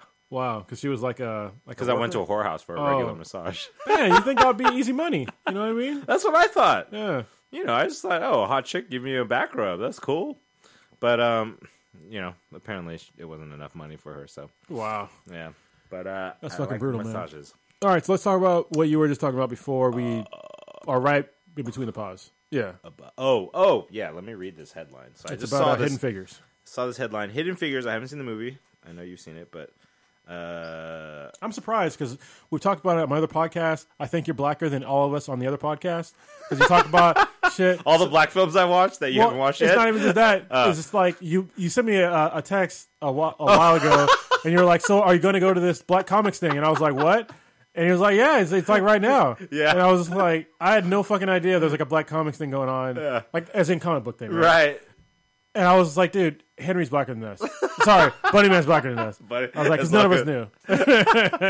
That's pretty funny. I did have some pride in that moment. I was like, yeah, I'm keeping up. I'm being legit. But he hasn't contacted us yet. I want him on the podcast. Oh, I haven't emailed him yet. I was going to do email with both you guys because we definitely want to have him on the podcast. Yeah, that'd be great. Yeah, no, that's funny. On a side note, I never ever in my life was one of those people that wanted to be black, that thought I was black, like a wigger or something like that. Oh. I don't know if is that word decommissioned now. That seems a little bit. I keep seeing it, and it's still offensive to me. Yeah, I was about to say. Right when I said it, I was like, "Oh, there's got to be a better word for that." No, I apologize. No, I'm not offended about you. Yeah. It's a word that's just like. But now that I said it, I'm going to think about a better word for that. I don't think there is one. Yeah. Okay. Anyways, a white boy that thinks they're black, or Asian boy that thinks they're black. Yeah. So I've always been proud of being Asian. I'm happy being Korean, but I appreciate the shit out of black people. So I do believe that, taking an interest in black centric events is important in being a true part of the community. So that's, why I texted you about that. I was like, oh, I assumed you were going to be there. No. I really assumed you, and you were like, what? I was like, oh, shit. Because if we were going to, we would have got press passes. I got to go. Yeah, that's what I'm saying. Your boy, Sean, was there. Yeah, which would have been interesting. Well, I mean, he's still on good terms with like the rest of them. Yeah. I mean. He didn't even remember who I was. Are you serious? It was hilarious. I went up there to say hi, and he was just like, gave me this blank look. I was like, oh, he doesn't even know who I am. I'm going to just back away. Yeah. I know, all us Asians look alike. I'm not going to talk shit about anybody else. I'm trying not to. It's all love. So, yeah. He's a cool guy. He's doing his thing. Yeah. But, the funny... doing his thing, he's just not invited to our camp. Yeah. That's the thing. It's just a difference of opinion, like in just life philosophies. That's I agree. look at me. I'm talking about Constance Wu. Yeah. She's Asian. I got love for the Asian cause, but everybody's has their own approach, Well, the thing is that look for me and like the other guys in the podcast, I think it's true for you as well. It's like I don't need to lay a whole ethnicity low to make myself feel better. You know what I mean? Yeah, that is true. That's why I wanted to do the podcast with you guys, is because I noticed that you guys are very open to criticizing yourself, which I think is actually crucial to actually developing and improving, So we're on the same page. But anyways, I'm going to read this headline now. Hidden Figures director defends decision to add fictitious white savior scenes to movie. So apparently director Theodore Melfi, who I'm assuming is not black, has admitted to whitewashing a couple scenes in the Oscar-nominated Hidden Figures. Basically, when interviewed by Vice, Theodore Melfi said there's nothing wrong with placing a white savior into the story because, quote, there needs to be white people who do the right thing, he said. There needs to be black people who do the right thing, and someone does the right thing. And so who cares who does the right thing as long as the right thing is achieved? Comments, please. Yeah, he's a white guy. Oh, he's super not black. Yeah. I thought like he might have been a light-skinned black guy, but yeah, Right. that's a white guy. Yeah. The picture was small. Sorry. Yeah. So yeah, you don't need even First, though, let's talk about white savior syndrome in films. Yeah, it does happen a lot. Like The Last Samurai, I think is a perfect example of like a white savior in Japan. Which no, Yeah. you know what I mean. It's basically like for a Hollywood film to be greenlit that is starring all minorities. Often there has to be a centralized white figure that is like the savior that brings these poor colored people into whatever the next better part of their life is. Yeah. So you have Tom Cruise going to Japan and fighting with the last of the samurai and being their white savior. Or I don't know, any basketball movie that Samuel Jackson is not in. yeah. Or Higher Learning, or not Higher Learning. What was it? Dangerous Minds. Dangerous Minds. Yeah. Dangerous Minds. I think Higher Learning too, though, right? Was there a white savior? Right? Oh, it was Michael Rappaport, right? Yeah. So, but anyway, so it's definitely a syndrome. I think it's a financial syndrome to start off, which is like, well, we can't make this movie without a white star. Yeah. Like Hidden Figures has Kevin Costner in it. Anyways, I haven't seen it, so I'll let you elaborate now. So I'm kind of conflicted because I'm conflicted on logic and then emotion, right? So emotionally, yeah, it's like, okay, the white guy syndrome, the white savior syndrome. But then I'm factually, it's like, look, there was not a black or any person other than a white guy that could have possibly been their boss in NASA at that time. So it's like, even though the Kevin Costner character didn't exist, somebody like that was still there. You know what I mean? They would have had a white boss. And But it's the savior part. Well, like he made a decision that affected the outcome of the film, right? Or So, his influence. let's think about what likely happened in reality. Okay, Yeah. there would have been a boss that was white Mm-hmm. that approved upon them progressing in their careers. So most likely there was a white savior. There was, Yeah. there had to have been. Yeah. It's like saying that we all like magically black people brought themselves out of slavery. No, there was a president that was a white guy that signed a bill that said that we're not slaves anymore. That is a good point. yeah. that I is mean, true. they're facts. You That know, is true. so the whole Gotta white give savior credit thing. where it's due. Yeah. Yeah. So I'm fairly certain that there was a white guy at some point or a white person at some point that helped them, and I don't really have a problem with that.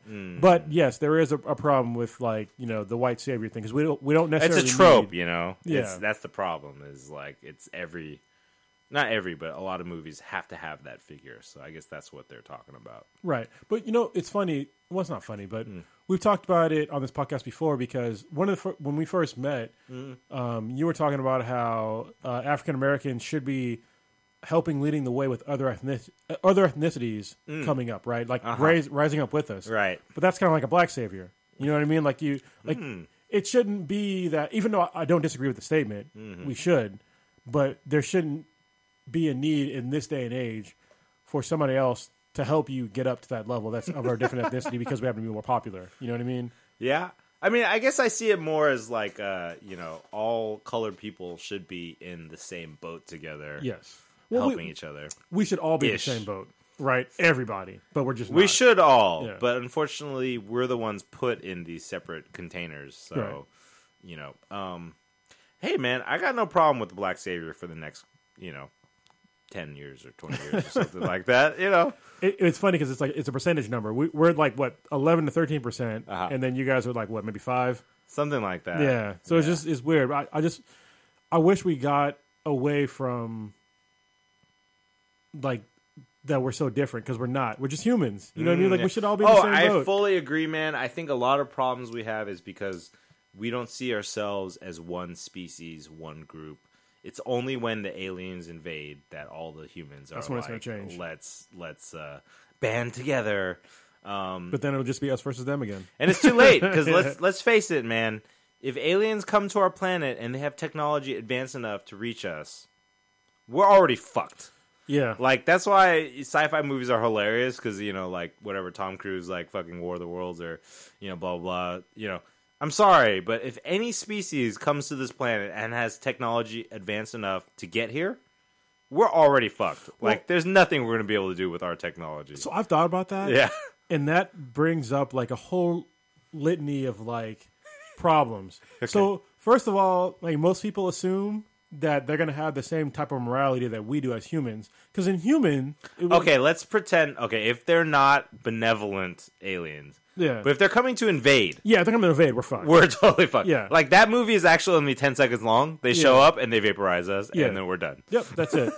But if they're not... But you're right. They could be so evolved that even our concept of morality is like child's play to them or something like that, you know? It'd be Which like- would be nice. Like us with chimps. Which would be nice.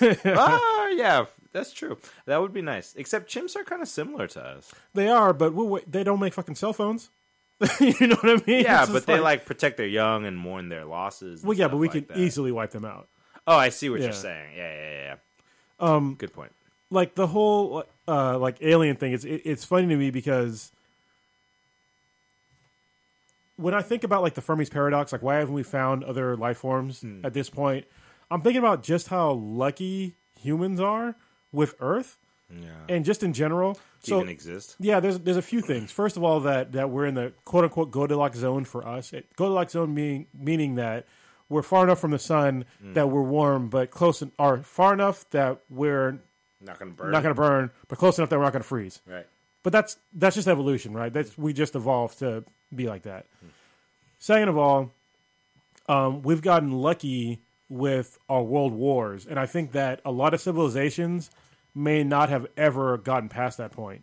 Like I think they may have gotten through like the whole. I think a religion thing is going to be normal for most lives because they don't understand like what's going on. So you have to make up, in my opinion, make up like a higher being to explain things, right? But then once you get past that, you're going to start evolving technology, right? Once you start evolving technology and you have the better stick than the other person, if you have us versus them mentality, you're going to get to a point that we got to, which is with nuclear weapons. Right. Or some sort of mass destruction weapon. And we are so fucking lucky. That we haven't destroyed ourselves yet? Yes, because the fact that America got it first and that we had a president that was very reluctant to use them to begin with and didn't use it more that could have destroyed this planet and everybody on Earth and sent us back to the Stone Age. I think that there's a high possibility that there's other intelligent life that reached the point that we did in World War II and then destroyed themselves. Like, On this planet, you mean? no, in other planets Oh, okay. that have reached this point and they just destroyed themselves. Like, what happened Yeah, with I mean, there's infinite possibilities for that Yeah. kind of stuff. there really is. Yeah. Yeah. I'm sure it's all happened.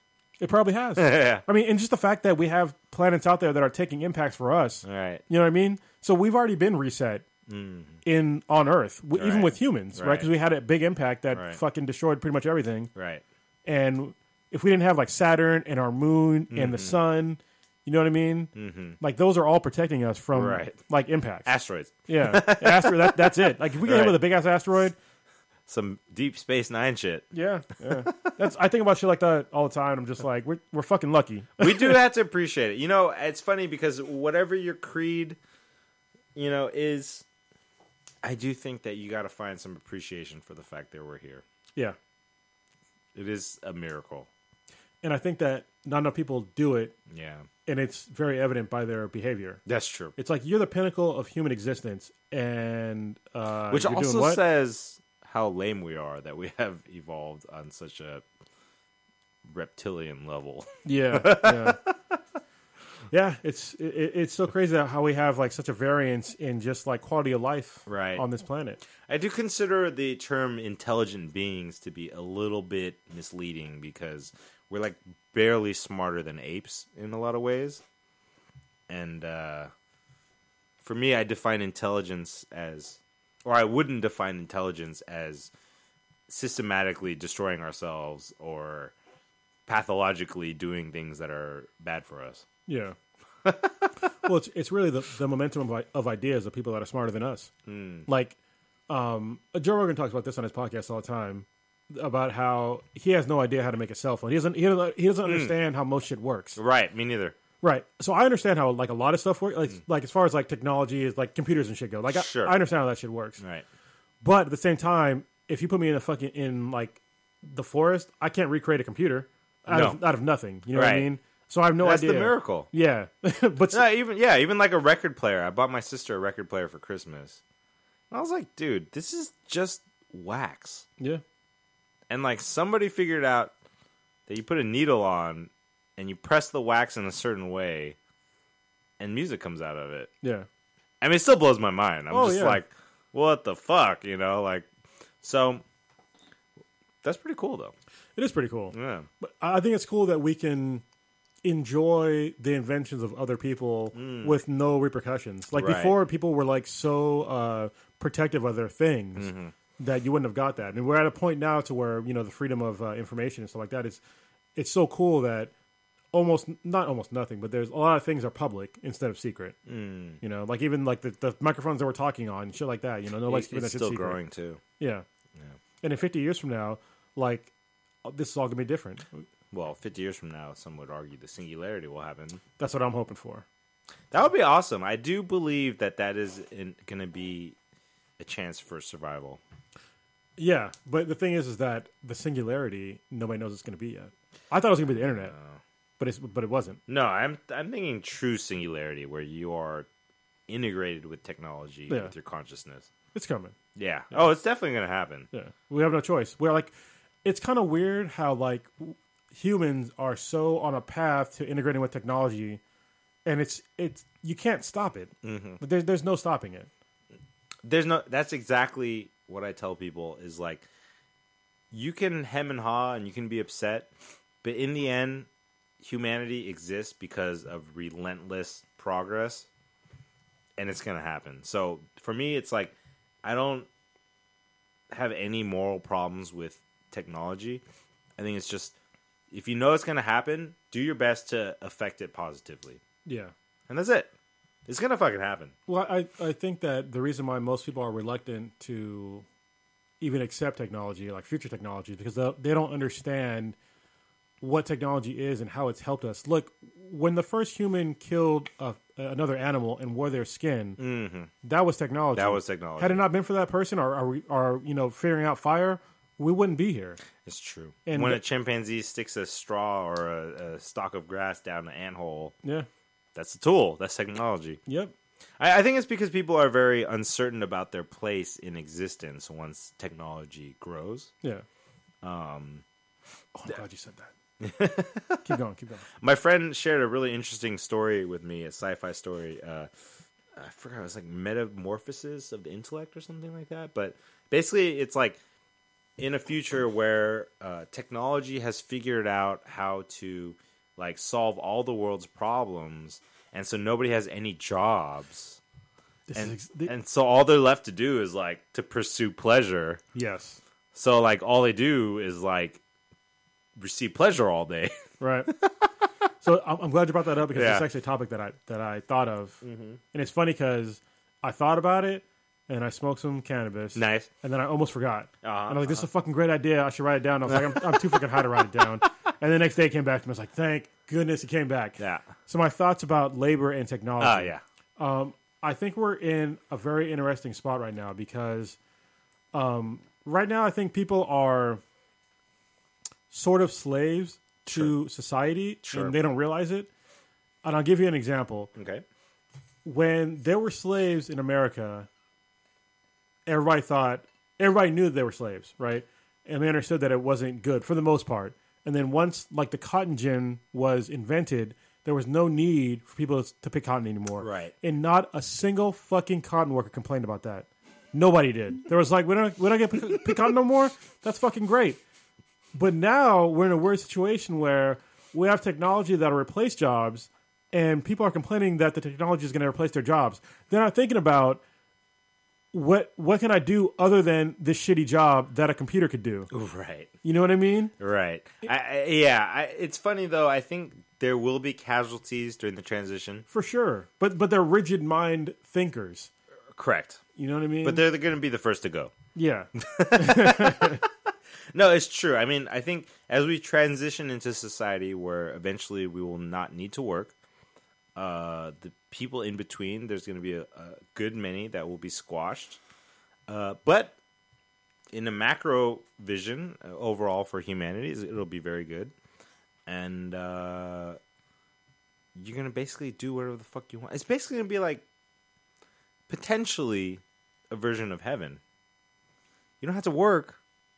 You just do what you want. It could be like Star Trek, even though they didn't go into it very far. That's true. There was You're no gonna money have to in Star Trek. expand and go out into the stars. I mean, I do agree that that's an important part of human destiny. Yeah, Yeah. and I think that's going to be for humans. I don't think that we're designed to think that way, because the way that our societies are designed is to have workers. Right. We still have peasants and serfs, which is funny because we don't consider ourselves peasants and serfs. But Like we are. Yeah, but we are. Yeah, because we're the society in America. It's built upon a Russian labor society. Like our schools aren't really built for free thinking. They're built to give you a skill, and you use that skill to make somebody else rich. True. And nobody really, Thinks about that. yeah, they don't. And that's like 98% of the country. Yeah, Or 99%. and that's why I say, once you see the cage, which I've seen, you can't unsee the cage. It's true. And you got to figure out how to get out of it. Yeah, I agree with that. That's funny. that's a weird thought that I had while I was kind of high. I'm with it. The Cal exit. Are you familiar with this? I mean, that's been going around for a while. I think it's pretty impossible unless there's like a civil war or like a massive breakdown of the country. Right. This is so funny because Texas said the same thing when President Obama got elected. Yeah. And then again when he was like, Affordable Health Care Act. Yeah. And then it's funny to see those same conservatives talk shit about liberals Right. trying to do this. It's like, you guys just did this like 5 years ago. Right. You know what I mean? So it's like, I mean, you understand where they're coming from, right? Because they're not agreeing with their current leadership. So, but apparently Canada said that, hey, we'll take you. Yeah. Yeah. Yeah. You know, it's funny. I wouldn't mind living in Canada. I was one of those people that was like, if Trump gets elected, I'll move. But then you realize that America's still awesome. Well, I realized like if I really love America, it's actually more important for me to stay. Yeah. Because leaving is like a coward's move. You know? Well, unless you're persecuted. If you're running, that's a different story. But you're not yet. No, yeah, exactly. Not yet. I mean, luckily, I was born a U.S. citizen, so I think. Well, I wouldn't put anything past this administration at this point, but I think when he was elected, I was stunned, and then I was like, okay, what am I going to do? Like, am I going to move? And I was like looking at Canada, I was looking at Korea and stuff, and I was like, you know what? If I actually love this country, which I do, running is like literally the worst thing I can do. Because that's like saying somebody invades your house and then you're like, I want to leave my house Let them have because your house. I don't like them. And they get to do whatever the fuck they want. Yeah. I'm not down with that. So I think for me, though, man, you know what? I talk like a liberal, but I think I'm, like you said, part of the middle because I do have conservative views. And I'm starting to feel a little bit more like some extreme actions are necessary because I do see the way liberals protest and stuff, and it makes me want to vomit because I'm like, you're so self-satisfied with yourself that you go out on a protest and then you come home and you have like the photos of you like protesting and then you don't do anything, you know? And it's like, those are like the worst people, you know? So I think something you need to get involved if you actually want change to happen. Something's going to happen. Like the pendulum that I was talking about before, it can only go so far to the left or to the right, and eventually the pendulum is going to break because a pendulum by design cannot flip back around. Right? It can only go so far, and I think we're nearing the limit. And if there's another president that's on the left, if President Trump stays president through his whole term, whoever the next guy is probably going to break the pendulum. Yeah, I do think it's funny because the founder of the Pirate Bay before Trump was elected was like, I really hope Trump is elected because the system needs to completely break. It does. Before it fixes itself. And I agree, like, it could happen. I don't have enough guns for that. It's all good. I'm going to have to get some. It's so funny, like, I was thinking about how I would fix the system. Yeah. Right? And I was like, you would need to have, like, a really long plan. And the plan would have to include... You'd have to be like Putin, where you're like in power for like 20 years or something. Well, like I wouldn't even need 20 years. I'd only need I'd only need like one term, but it had to be as total dictator. But to do that, like I would need, like you couldn't come up by yourself. You would have to basically, you'd have to have friends that were loyal to you. Correct. That came up with you, right, but went different paths. Like, because you would need them as your Secret Service. Because we've seen what happened to JFK, right? Because he was talking about some pretty radical shit, and it fucking killed him. Like, whoever the fuck did it, they killed him, right? So you would need to have people in place that are going to protect you, that were loyal to you. It's true. Somebody made the point that the only two presidents that ever spoke out against the system were Lincoln and JFK, and they both got assassinated. Well, there was somebody else, too, that warned on his way out. Who the fuck was it? But he was the first person to talk about the military-industrial complex. Oh, really? Yeah. He actually he coined the phrase, and I can't remember which fucking president he was, but he talked about it, and he basically prophesized all this shit happening now. Because he was on the inside. Yeah. Well, because he saw that it was like during, or maybe shortly after one of the wars, and he saw what was happening. He's like, they figured out how to make money off of wars, and that's how they came up with the military-industrial complex. Yeah, I mean, my theory is that the reason why Obama extended a lot of stuff was he was like, I don't want to die. Yeah. He was like, well, I've seen behind the curtain a little bit. I want to live. So I'm going to play ball. Yep. I'll push on the things I can push that they don't give a fuck about, like gay rights and universal health care. Yeah. But when it comes to like the war machine and like, you know, the ability to assassinate fucking your own citizens, I'm going to sign that. And people totally ignored that. Like, people to this day, they think that, oh, there's no boots in the ground. First of all, there are boots in the ground, still there. Yeah. Second of all, he took them out and then brought them back in. Yeah, right? but and when they were gone, he still dropped thousands dropping of bombs. tons of bombs, yeah. Yeah, if people don't believe me, like I've literally firsthand watched bombs being dropped from UAVs on buildings, and I'm like, did they have all the intel there? Probably not. Right. And so when they say, like, I looked it up, I Googled, I was like, how many civilians have been killed by drone bombs? And the number was so laughably low, it was like below 1,000. I was like, no. That's impossible. That's impossible. Based on what you witnessed. Yeah, I'm like, dude, they're totally fucking bullshitting Of course. It's all bullshit. Although I will say, going back to the Trump presidency, when they look back on history, the term alternative facts. Yeah, that's going to stick. Yeah. It's going to stick, and it's going to be defined for the era as like a very damaging concept to introduce to society. Yeah, there's no such thing as alternative facts. Just it means you're lying. Yeah. It means you're lying. And like the fact that humans are so stupid that you just have to change the wrapping and they're okay with it. Because even like, you know, myself and people, my friends have joked, like you make a joke and you're like, oh, that's just an alternative fact.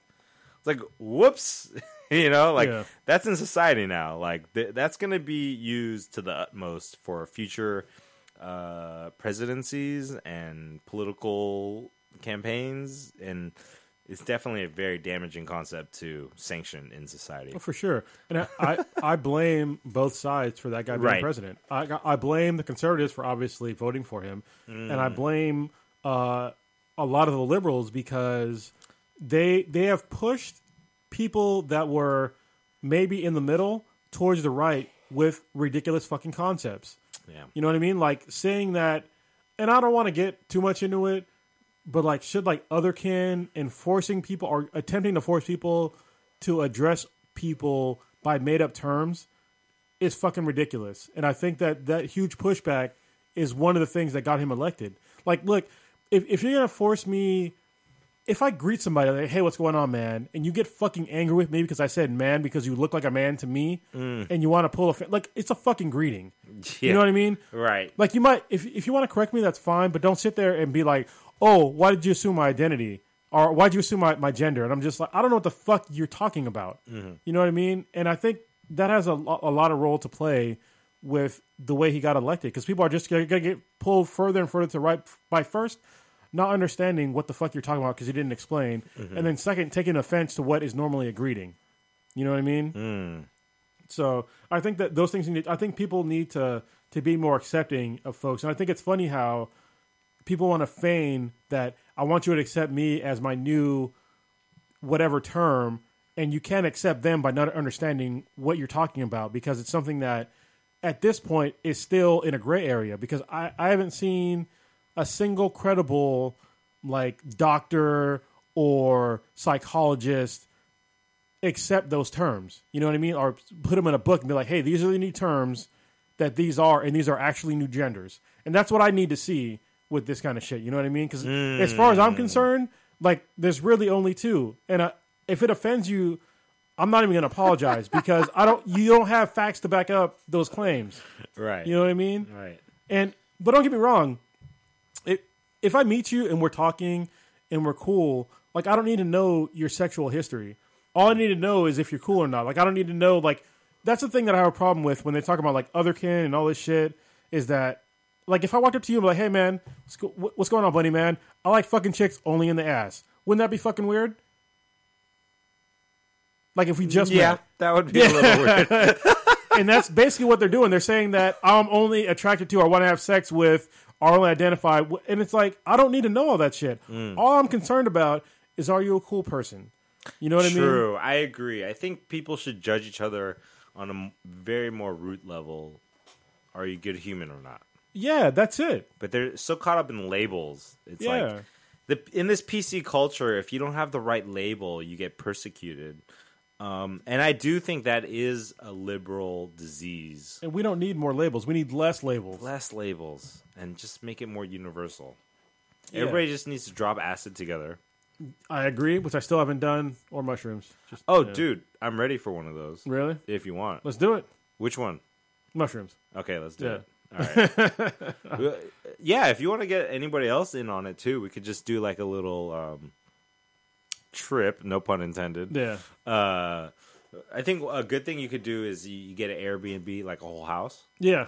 And then you could just chill there. Fuck yeah. Know? And then you could have a projector set up and you could just put up stuff. We should go up the coast. We went to a place like Irish Beach. Yeah. Like on the water. Yeah, ideally somewhere where there's like nature really close. Yeah. Like if you want to seriously plan that, I will plan that with you. Yeah. Let's do it. Yeah. Yeah, because I can get the mushrooms anytime. Okay. You'll love it, dude. Yeah, we'll do it. All right, let's do it. All right, what else do we need to talk about? Do we have any questions? We have, yes, actually, this is a pretty good one. This is from a friend of mine who I was actually in the Marine Corps with. Oh, okay. He was a sergeant when I was like a lance corporal. I will say verbatim what he wrote. I love doing this. Yeah. Okay, let's do it. He said, "Man, what are we gonna do about these badass kids? 10-year-olds cussing out adults afraid to say or do anything out of fear or of repercussions, and parents not parenting. Then we wonder why our youth are a burden to society. Our youth are a burden to society instead of a future. Not at all, but a whole hell of a lot." So basically, what he's saying is, what are we gonna do about badass kids? Yeah, or the lack of respects. Yes, respect. What are your opinions on this? I've definitely noticed it. I saw a YouTube video where like these like high school girls surrounded this like 80-year-old man and were making fun of him, and then they punched him in the face. No, so this is the problem. If I'd have seen something like that, like I might have went to jail. Yeah, exactly. Yeah. That was my instinct. It's like I would grab every single one of them and whoop the shit out of them. Yeah, like they would get fucked up. And it was so sad because he chased after them and like fell. I mean, he had a fucking cane, dude. And he chased after them and he fell and like his pants fell down and he pantsed himself. God fucking damn. Yeah. Yeah. And he's like 80 years old. He can't do it. And it was like so sad that like he was so angry and yet he was so helpless to do anything. And they're just like laughing at him the whole time. Yeah. And I just want to take all those kids, beat the shit out of them, go to their parents' house, beat the shit out of all the parents, and cry for the entire generation. But no, I've definitely seen it. I think, okay, this is just my opinion, but it goes back to when I was a child, and one thing I noticed about American culture is that there seems to be a lot more leniency in talking shit to parents. And a lot less like in certain cultures, yes, you're totally correct. In certain cultures, like I remember when I was at my friend's house, and he, his mom said something to him, and he starts cursing at her, and says like, fuck you, mom, blah, blah, blah. Was it a white person? It was a white person. I mean, come on, man. I was trying to be... Okay, look, let's face it. It's definitely not a brown thing. Because you get your ass whooped for that shit. But he cursed at her, and I'm not even exaggerating. I literally froze and thought lightning was going to come down and hit me. Yeah. Like, I was waiting for the apocalypse to happen, and she just, like, brushed it off and, like, kept cooking or whatever the fuck. And I was like, and then it dawned on me. I was like, wait a second. White kids can curse at their parents. Yeah, that is and bad. I like everybody, all right? Yeah. But that is definitely a problem that I've seen amongst white families. Yeah, I'm like, what the fuck are you doing? Yeah. Like, you can't have a We're child... not even being racist. This is, like, legit. Yeah, but it's spreading, though. Like, I've seen it in other that's why I'm saying, that's too. why I call it American culture. Yeah. Is as these minorities, quote, get more and more Americanized, the certain qualities, good and bad, start to get spread. But that should not be an American trait, goddammit. Oh, but it is, though. Yeah. It is, though. And that is the scary part, or disgusting part, is what I think is the root of this disrespect among generations. Because I've traveled to a lot of different countries, and I guarantee you, oh, yeah, those kids aren't fucking talking to those adults like that. Fuck no. They will get smacked the fuck down. Yeah. You get fucking caned. Yeah. At best. And I think, honestly, the way I see it is that kids are like dogs, whether you like it or not, which is in the aspect of you have to set your boundaries, you set your expectations, and you do not compromise them. No matter if they fucking whine or beg or whatever it is, because they will know exactly how much leeway they have. Yeah. I'm going to get into some parenting shit. Okay. Because you are a parent. Yeah. Like, I've seen so much shit that people think are good that it's totally fucking retarded. Right. Like, if you're a parent and you have a kid that's acting up and you start counting down, stop it. Stop. You've already lost. Yeah. Take instant fucking action. Right. Yeah. I'm not saying beat your fucking kid. No, you don't have to physically beat them. Yeah. But you have to dominate them mentally. Yeah. There's no fucking room for your kids to tell you what to do. None. Because when you're counting down, you know what they're doing? You're giving them time to keep doing whatever the fuck they're doing. That's bullshit. Yeah. Because what they're going to do, if you start from 5, they're going to stop at 4. And not only that, you put yourself in a shitty situation where if they decide to test you. Yeah, there's no testing. Yeah, then you have to either overreact, or worse, if you don't do anything, then you just taught them that actually your word means nothing. Exactly. and I've gone through this with my daughter, my oldest daughter. She's 14, sure. Which is difficult because my ex, who's her mom, we have totally different parenting styles now, and she lets you get away with a lot of shit, and I don't. And I kind of feel bad for her. I'm just like, look, when you come here, you can't act like the way you do when you're over with your mom because that shit don't fly here. You know what I mean? Like, I can't have you acting bad. That's trouble when the parents are not aligned in that. Yeah. And I think, a lot of parents, they don't understand what it's like for a baby, right?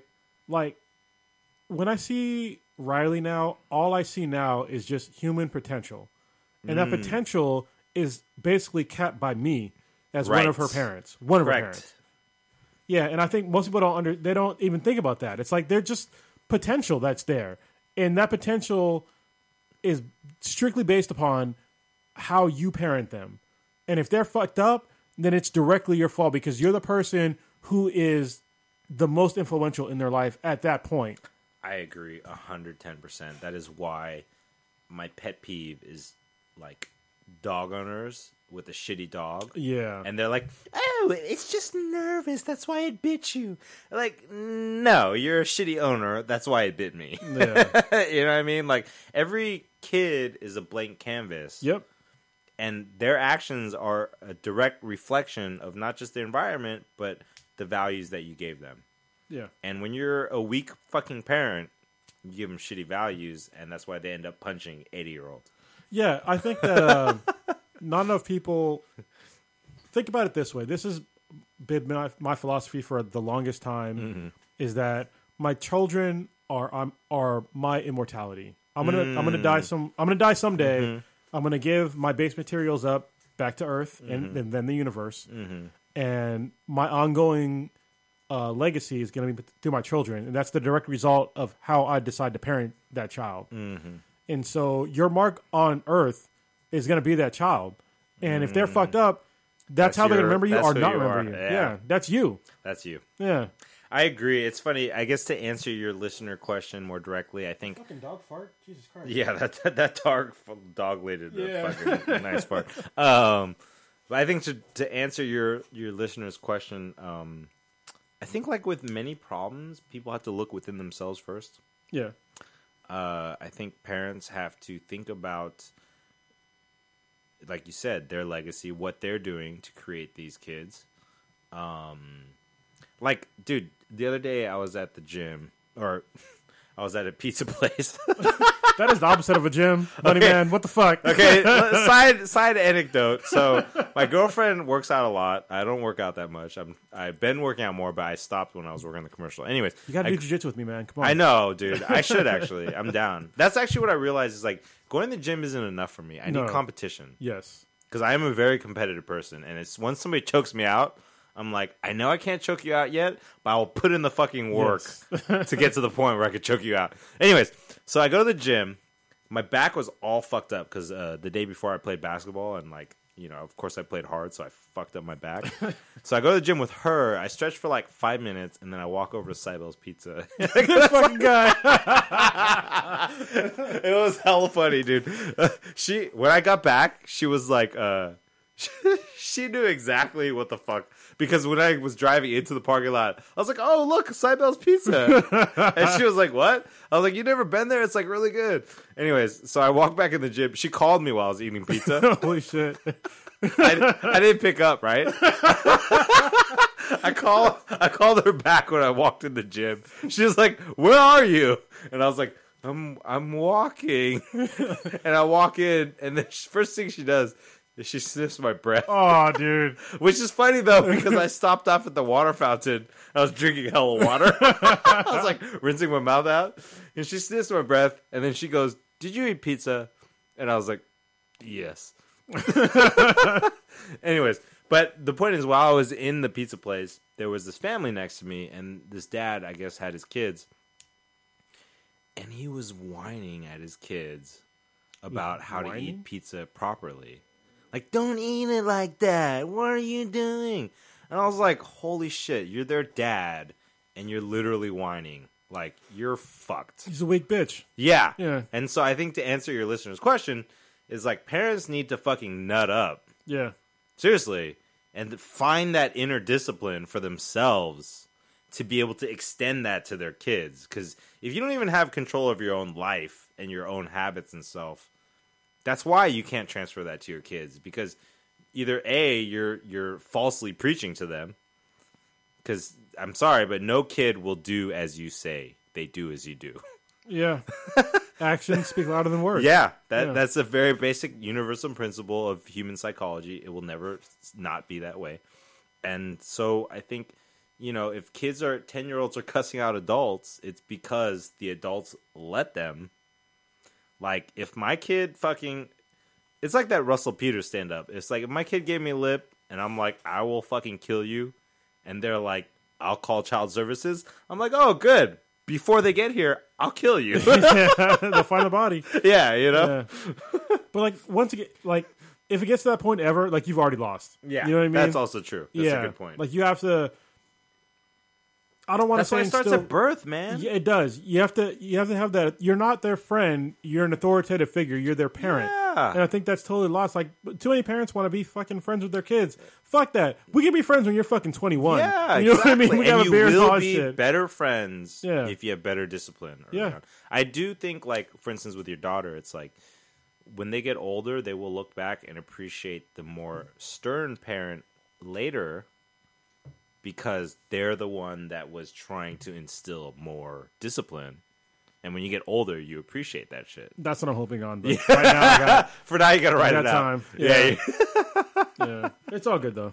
So, anything else we're going to talk about? It's been really good seeing you, man. It has been really good. You got to go? No, I'm not in a rush at all. Oh, we talked about Trump. What are we up to? I think. Do we have any black or Asian questions? We didn't think of these. Well, we had a question, but it wasn't black or Asian. I mean, like, why do or badass kids? Because that's everywhere. That's Even everywhere. though, you know what's funny is that it's really hard to find an Asian kid acting bad, like especially with their parents. See, I think the parents. That's one thing culturally that they've because you know what you have to look at most Asian cultures as being very Confucianist in origin, which means that it's structured around the family where the male is the head of the family and you're supposed to listen to whatever they say. And you know, I mean, the con to that is that it's too much that way, where like the dad could be a total fucktard and you're still supposed to do whatever they say, you know. Or you know, on the flip side, like you don't get to pursue your dreams because you're supposed to like do the family fucking expectations. But I guess on the pro side, the kids definitely are more stepping to the beat that you're giving them, and you know. But I think that's where Asian parents would have to be a little bit more flexible and allow their kids to define their own future a little bit, right? You know. So I guess normally we talk about Asian and black things. So I guess I'll take it from the black side, African American side. Is that I'm seeing? So when I was growing up. African American parents were very strong. I think we talked about this a little bit. Yeah. So there was like a huge thing about respecting your parents. Yeah.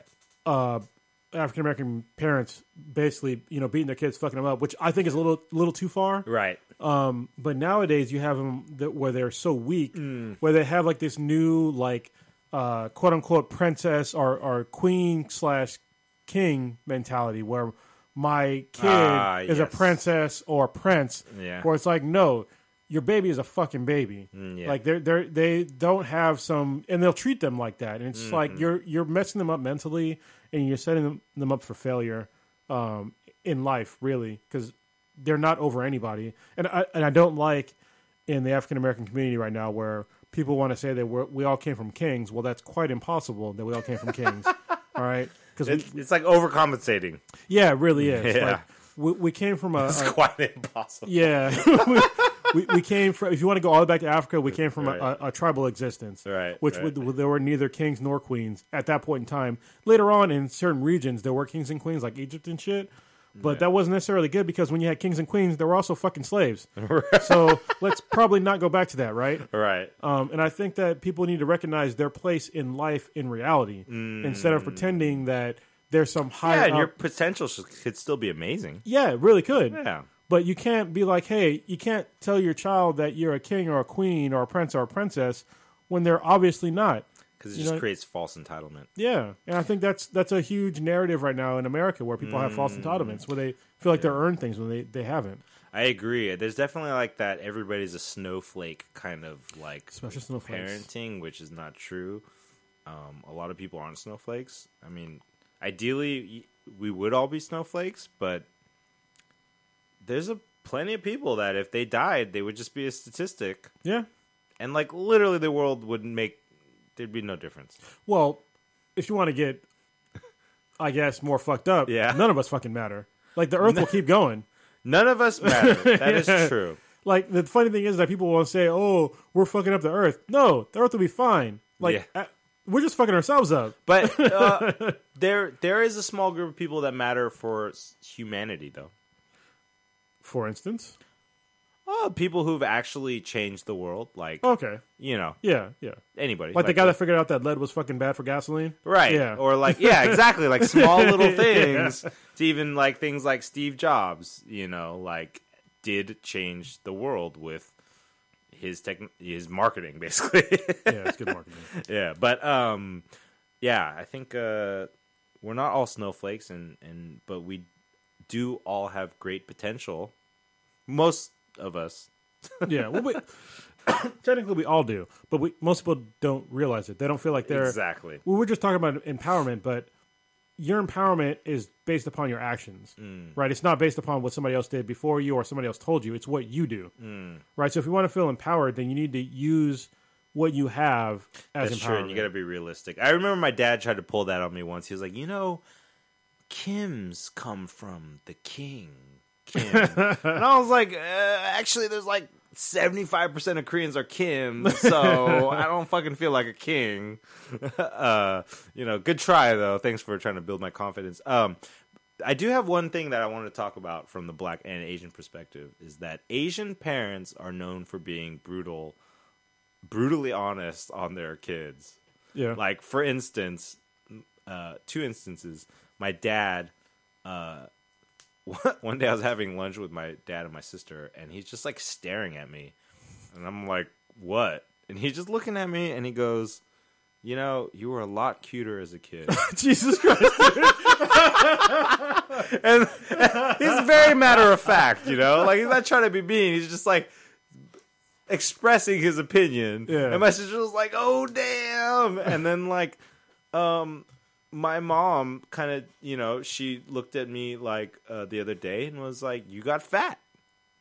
You know, Asian parents are very famous for just, like, saying whatever the fuck they're actually thinking about their kid. But the thing is, though, is that it's honest, right? For it is honest. It's their honest opinion. I mean, it could go in the bad side, but I was wondering, like, what is the...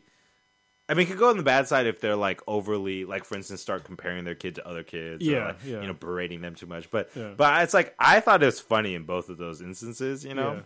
Yeah. But I was wondering, like, what is the black side? Like, are parents like that? Or is there any patterns, like, around that? Yeah, so I've had sort of a, I don't want to say unique experience, but I don't have a great relationship with my my parents right now. I mean, my biological father, he passed away at like age of 55. Okay, great guy, loved him. Mm-hmm. It was just a freak accident. He had a heart attack after he was playing racquetball. So, you know, it is what it is. Yeah. And then my mom right now is basically gone.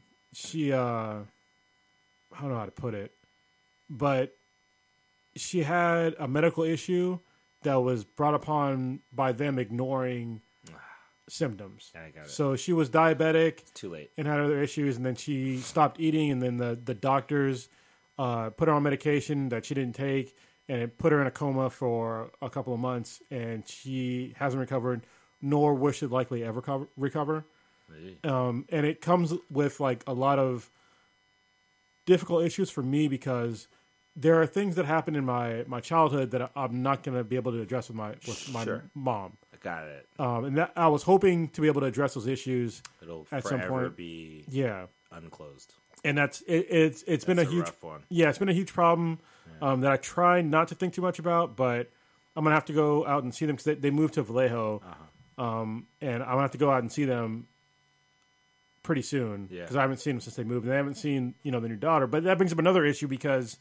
When I was younger, we had to go to a foster home because our parents were abusive. And one day, our teachers found out from my brother because he had marks on him. And so both me and my brother had to go to a foster home. Fast forward to today.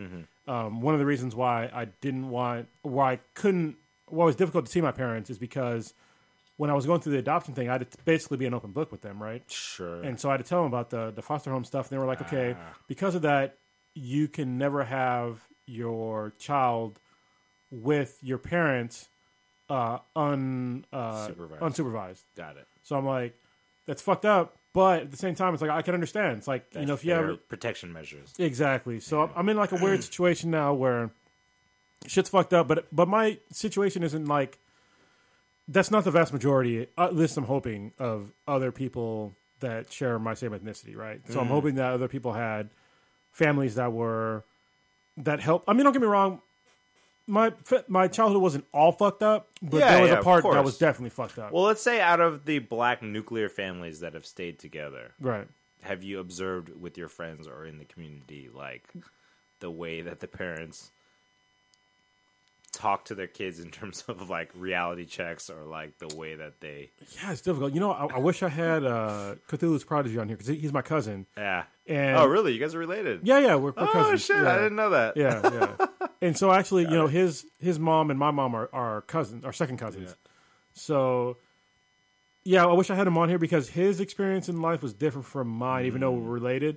Of course, different parents. But they also had an advantage of they were more they were successful earlier on in life than my parents were, and so they got to enjoy more comfort earlier. Yeah. His mom was a teacher, and his dad worked for Bart, and he was like a higher up guy. Yeah, and so it was a little different, but we still had similar issues. You know what I mean? So like there was still a lot of secretive shit that happened. That came with him. from the generation above, basically. Yeah. Like I didn't know that he had. I knew about one of his brothers, but apparently he had 3 other brothers that I didn't know about until like. So you got 3 other half cousins? Yeah, I didn't know about it until like 7 years ago. Yeah, right. Because we like me and him were on good terms for a long time until I came back from overseas. Then we became like great friends and then family again. You know, and that's when I figured out that he had this whole other side of the family that was kept secret from him.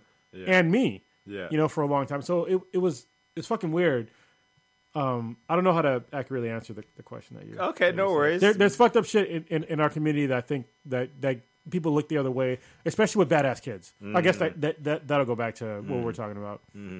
Is that I think that our communities now will turn a blind eye to violence or wrongdoing, and when we should be standing up against that.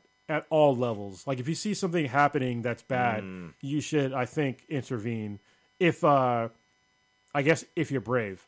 Because right now, people are getting away with basically acting like animals, you know, and people just don't want to deal with it. Right. But it's not helping our community or the person that's doing it or the person that's the victim.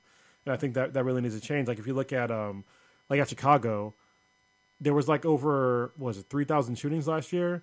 And nobody's doing anything. Dude, this year's even worse. Yeah, and nobody's doing... It's like almost 300 gun violence incidences in just January. And Chicago, even though it's highlighted, it's not even the worst city in America. I saw that too. Yeah. It's like number 8 or 7 or something. Yeah, like and people are just ignoring all that stuff. And they're doing what people do to perpetuate a problem, is that you pretend that it doesn't exist and you don't do anything to fix it. That actually segues into the next thing I want to ask about, which is that...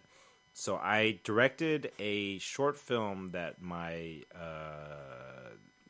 one of my business partners wrote and produced and directed, and it's called Stop, and it's basically addressing black on black violence. And the funny thing is, like, so when he asked me to direct it, I was like, okay, I'm gonna get like all black crew members because I want people that are like, you know, closer to the issue. Right. So I found a DP who's black that I worked with before. And it's a DP.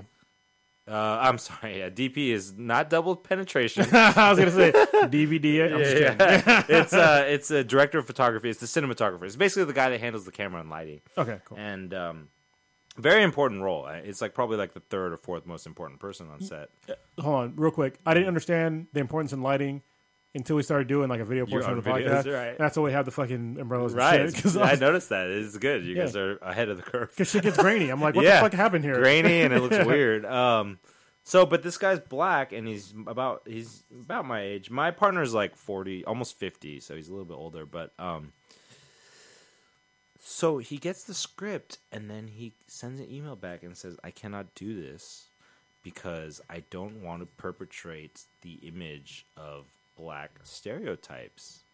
And my partner was really offended because he's black, and he was like, and by the way, I recognize black people, every person has their own way of approaching a problem, but he was like, yeah, you could not want to perpetrate a quote stereotype, but also statistically black people are killing each other at in whatever certain communities, like you can't avoid that, and so he's like, his idea is to, address the topic head on, right?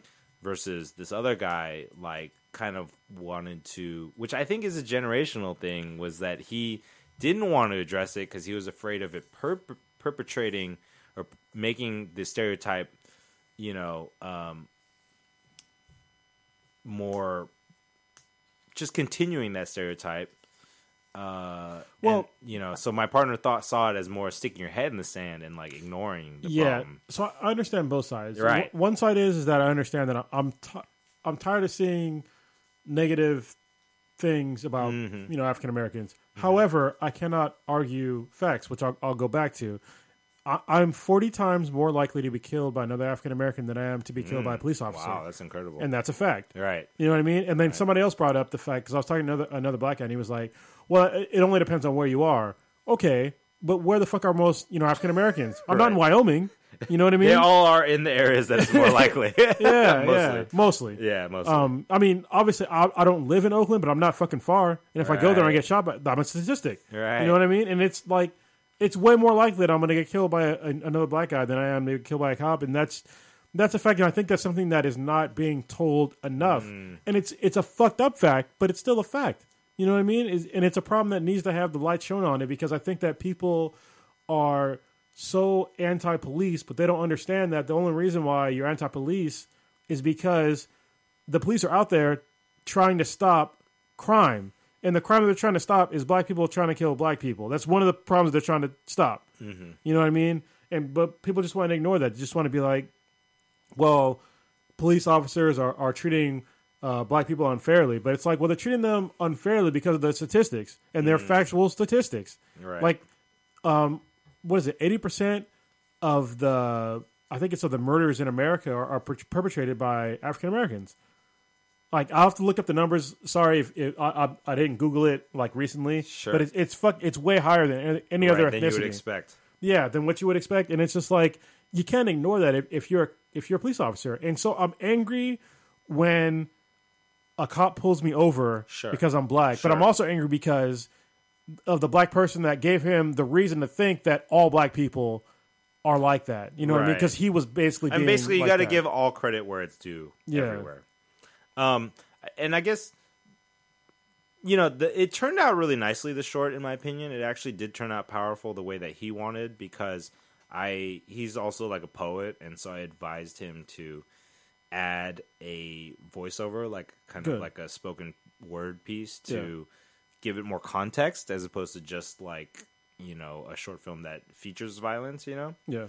And I thought it came out real nice. But the whole time I've been asking myself the question, which is like, why should I be allowed to direct that film? Like, I'm asking myself, right? Because I'm not black, and it's a very deep issue that I know that I don't have enough knowledge about. And my philosophical approach was like, I'm going to take a back seat and be more about, since he wrote it and he's co-directing and, producing it, I'm like, it's going to be his vision. Like, I'm going to execute it technically, right? And I'll add like the kind of creative flares in terms of like the visual or editing or whatever. But when it comes to like the story or like the messaging, I'm going to let him take the lead. You know? So I thought about this recently when people take offense to a non-African American director directing something that is like a black issue. Yes. Yeah. So the thing is that injustice anywhere is injustice everywhere, right? So I don't really care about who is showing me the message. If the message is true and the way that they do it is well done, I don't really care what ethnicity they are, because, to be honest with you, African American problems can happen to anybody. Like when people, that's why when people talk about white privilege, I'm like, what the fuck are you talking about? You're talking about white privilege for people that have money.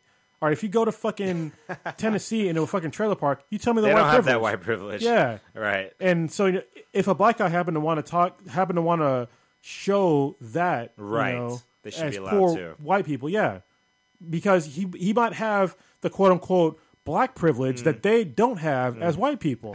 You know what I mean? Right. And so and it's not his fault. He worked hard to be a director and to be able to show. Yeah. You know what I mean? That's the same thing with you. Right. It's like if you worked hard to get to where you are, and you want to show a message about something that maybe you hasn't directly affected you, but you see that there's a problem. Right. Like, I think that there's some merit in that and honor in that. Yeah, I appreciate that. I mean, I took it from the standpoint that like number one, every artist should be allowed to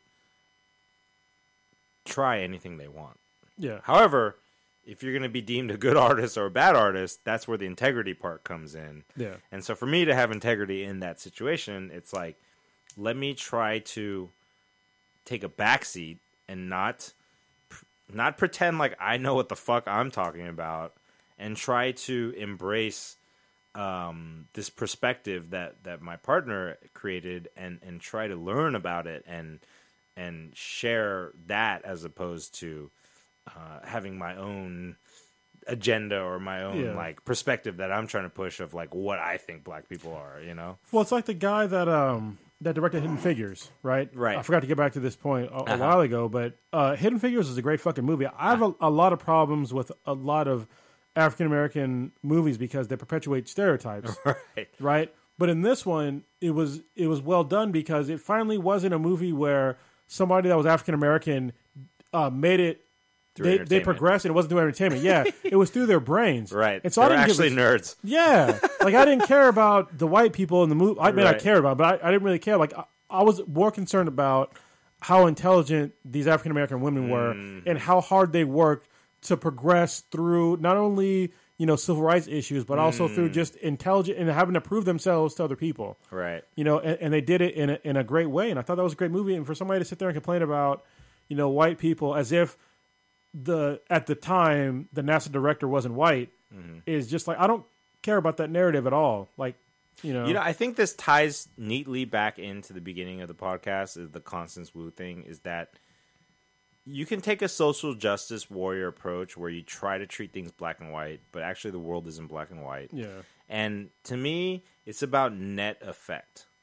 So like, yeah, like, okay, there's a white savior in Hidden Figures, but the overall net effect is that black people were portrayed in a very positive light that they haven't been portrayed before. Exactly. And is that more important than complaining about a trope that exists? Like, that trope will die eventually anyways. Yeah. You know what I mean? If you keep talking about it, which is good. But at the same time, if you're going to have to, like, weigh it, like, would you rather have that movie exist with the trope or not exist at all? Right. Like, which effect would be more impactful? But I think it's also because people in general, they don't want to look at African Americans as being intelligent. Right. And I think that's a problem. Because, you got to destroy that. Yeah. Because, like, in my industry, like, everywhere I fucking work, I'm almost always the only black guy. Right. You know what I mean? Right. And it's like, that's just the way it is. And it's not, I don't blame society.